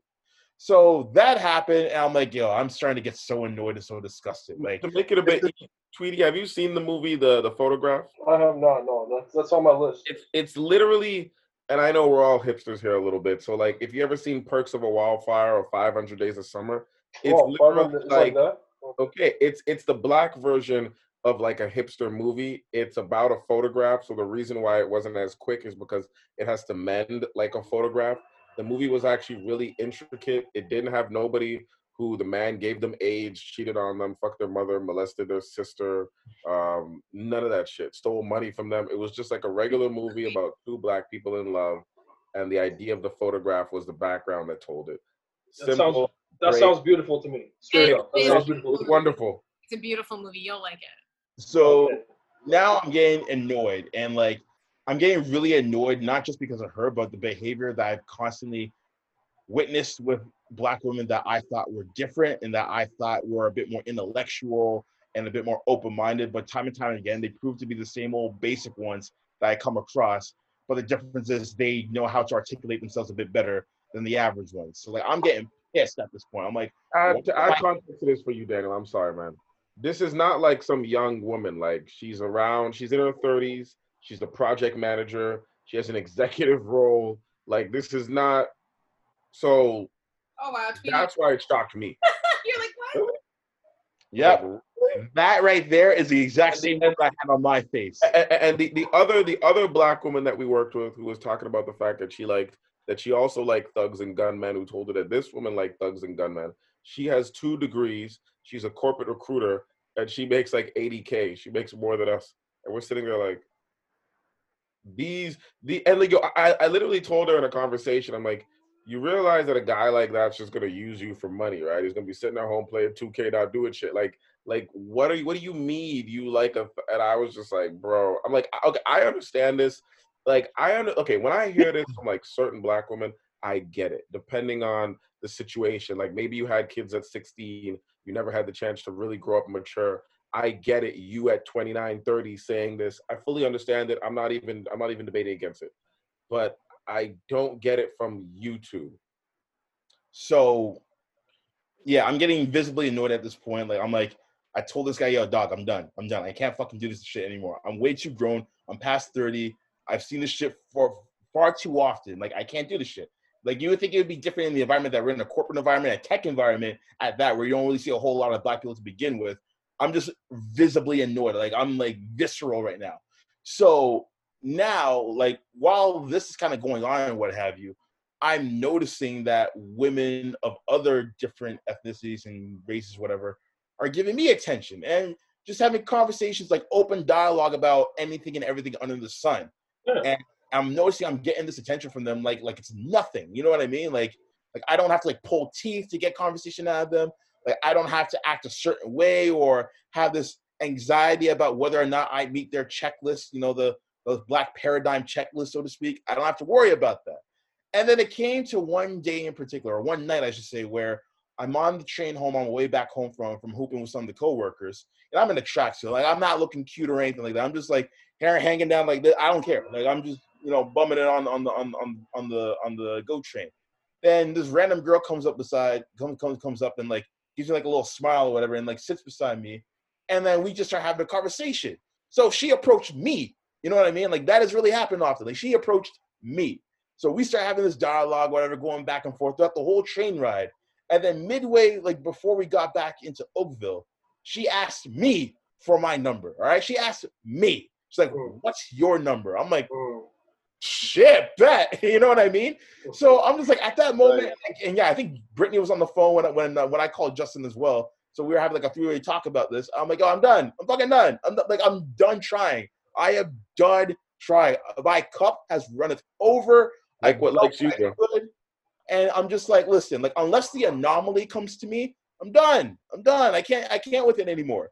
And so the joke is like, once I started noticing like I'm getting attention elsewhere, anytime I'm in the office now, whenever your old girl sees me, she wants to come up and be like, hey Daniel, how's it going? Haven't seen you in a while. What's new with you? And then fuck off. Like you're not talking to me. You're now talking to me because I'm not giving you the attention like I did before, like a fucking simp. All right. I'm not your simp. All right. And like, and it's just like, you're only giving me attention because like, I'm not giving you the attention that I used to give you. And there's always this thing where like, I would message her majority of the time. And she would only message me once in a blue moon. Like, that's not any type of dynamic that I want. It has to be equal. Like, I have to know that you have some sort of interest in me. You can't keep playing me like a fucking fiddle. And I feel like I've come across too many black women who have done this to me. And maybe that's not the case for Justin or any other black man. But, like, for me, I've always noticed that.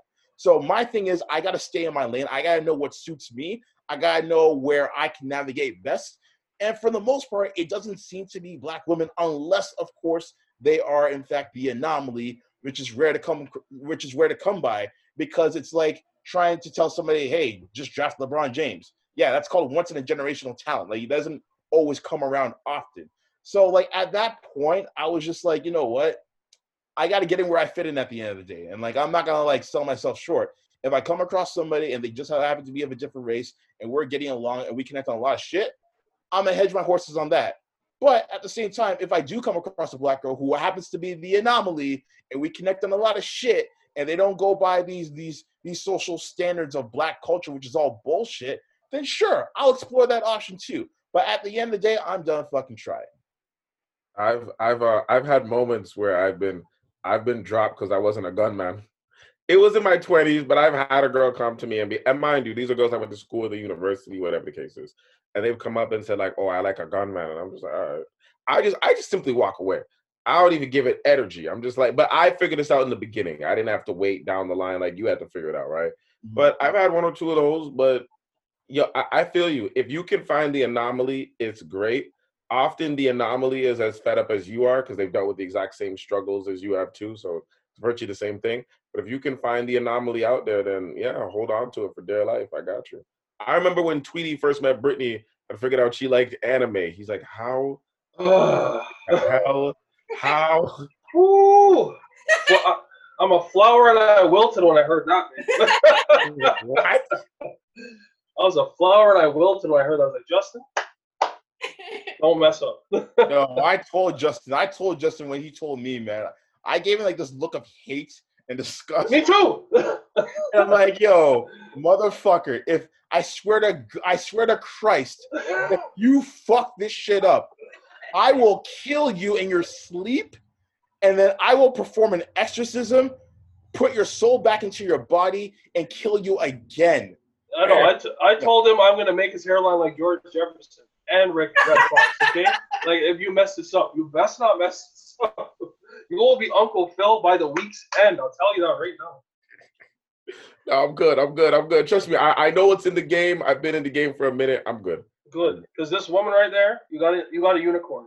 Okay. I'm aware, man. I'm aware. It's hard, man. It's hard. And we appreciate you. Me, Daniel, and Justin appreciate you. But anyway, back to Daniel. Like the frustration I can see you show, I share that in some extent. But do not change the narrative to some extent. Like the one that thought, you're all nice and everything, and she wants to thug man. Don't change. Once you change your narrative, then she'll be like, ooh, now I want him. Like, it'd be like, girl, no, this is who I am at the end of the day. Come see me for me, not for someone you're trying to change me to be, Right. So just stick with your guns, man. For real. And it's funny you mentioned change or what have you, because I remember, like, me and Justin would be cracking jokes, whatever, and, like, Justin always says, like, I always go for the jugular whenever I'm, like, roasting or whatever, right? So whenever we'd be talking about, like, people at work that we don't like or whatever, and she just happened to be in the conversation or whatever, she would always laugh and be like, oh my God, Daniel, you're so funny. Oh my God. Like, and mind you, this is like after I was like not paying her any mind anymore. But now she's like talking to me, like, oh my God, you're so funny. Oh my God, like I did not know you were that hilarious. Oh my God, like fuck off. So what? So now you like me because I'm being fucking reckless as fuck right now? Fuck you. Because you changed the narrative. Turned into a gunman to her. Yes, exactly. Gunman qualities. Yeah. Exactly. So instead of getting a man that can feed your kids and provide for them, I want to go. But just to rewind for a minute. So when you were on the GOAT train, did you approach that girl or she approached you? No, she approached me. She approached you. Wow, you did that with such pride. Because I did something similar to that, but I opened that dialogue up. So I was going to my boy's bachelor party in Toronto, and I was at sorry if I'm very specific in my stories. That's fine. Yeah. I was at the Mimico station, gonna go to Union, so it's like Mimico Exhibition Union, Mimico Exhibition Union. So two stops. So, pretty big guy, So I went to go buy him a ticket. See these two beautiful girls. One was white, one was like Pakistani or something, but anyway. Mm-hmm. So I saw them both. I bought my ticket. I went out and I was like gonna go to the platform, like, you know what? I'm gonna tell those girls, they look beautiful and I hope they have a good night tonight. So I went in there. I was like, hey, and they both looked over like I was gonna possibly do something to them or something. But I was just like, hey, I just wanted to say you both look amazing and I hope you all have a good night tonight. They're like, oh, thank you. So I said my piece, went to the platform. One of the girls came up and we chatted from when we got from the platform to the train to Union. Then we walked up one or several ways. But as soon as you open up like a little bit of something can happen. Like even though you were dressed up like a bum, Literally just tracksuit, like tracksuit. You were just you, man. At the end of the day. So. White, black, green, Klingon, saying, you know what I mean? Yeah, Centaur. Yeah. That. Centaur, yes. Centaur, harpy, I love the centaur shit. Like, there's, yeah, women is women is the way my mom taught me that. So that's how I see it. So, yeah. Damn. That. Nah, that was an intense story. Daniel, you have any other stories left in the bank? As far as interracial dating, nah, I think that was probably like the one where I'm just like, yeah, okay, like that was like probably like the peak one. Like every other story has to deal with like dating within like the community, and like I've already touched on those points essentially. So those ones would just be touching on like specific stories and specific moments within those situations. But like I feel like, yeah, I think I've kind of touched on everything as far as like my experiences of how I'm perceived by women of other cultures versus women within my own culture. And it's just like, okay. Yeah, that like unless if I start talking about like dating within like primarily African spaces and what have you, but like, yeah, that's about it really. No, but to be honest with you, I agree with you. I always tell you now, I'm like, yo, just like what likes you. Like the way I look at it, as Tweety said, like you have a list, right? My list always categorized of like a personality. I want someone this. And it's just like, if you can find somebody where you guys can sit there and talk about wood for 3 hours with no breaks, you know what I mean? Like, if you can find that, it doesn't matter what that person is. If they like you and you like them, continue that. If anyone has anything to say about it, which they will, because Mount made to talk, and just fuck them. Or you could be dating somebody that the entire time you never watch TV, you literally just talk all the time. Like the TV never came on. Yep. You don't understand what that feels like. Where you're just like, wait, we talked for like 8 hours, and sure, you show you like a YouTube video, Instagram, whatever, but never to go like to the Netflix and chill or Disney and Smash. I don't know the new one for that anymore. Disney and Smash is so wrong. I know. It's funny though, but no, just to find someone genuine like that, where you just like have a conversation and not bring up any sort of technology involved. It's a bless when you find it. So sure, absolutely.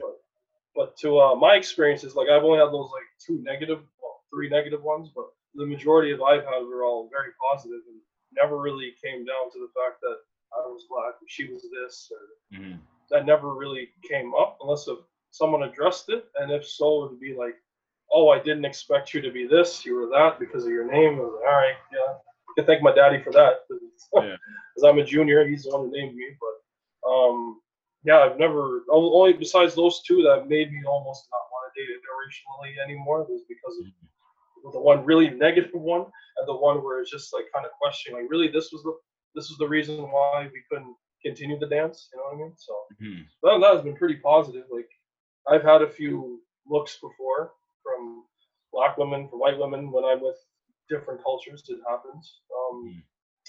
Luckily, again, my parents are very accepting. They just wanted to see me happy at the end of the day, and probably same with yours too, Daniel. They don't probably care about what race they are, as long as they treat you good, treat the family good. That's what matters, right? But for me, God, for those are steps. You got to meet my sisters. You got to meet my boys, and then some end of the rainbow, you get to meet Big Mom. So, and you better pray she's on a good day. So, yeah, I love my mom.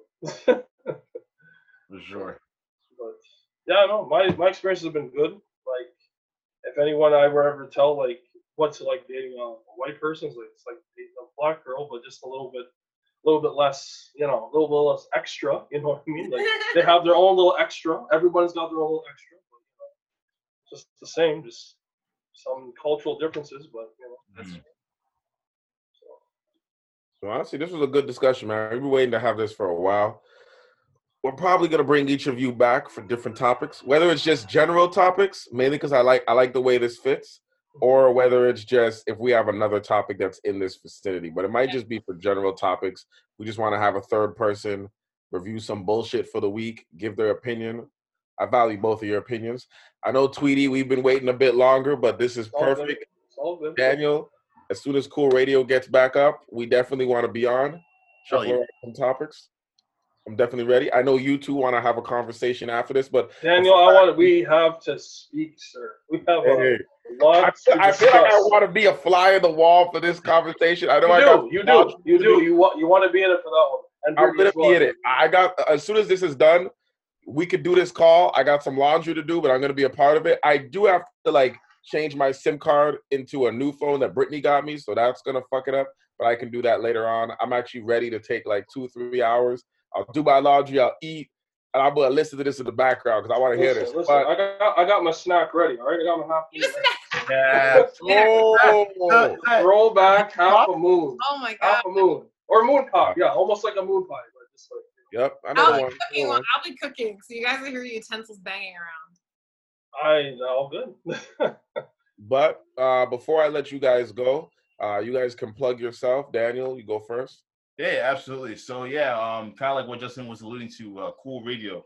I will decide, when it is, everything is good to go to go back to the studio and to give you guys what you need. So in the meantime, you guys can check out Cool Radio on multiple platforms on social media.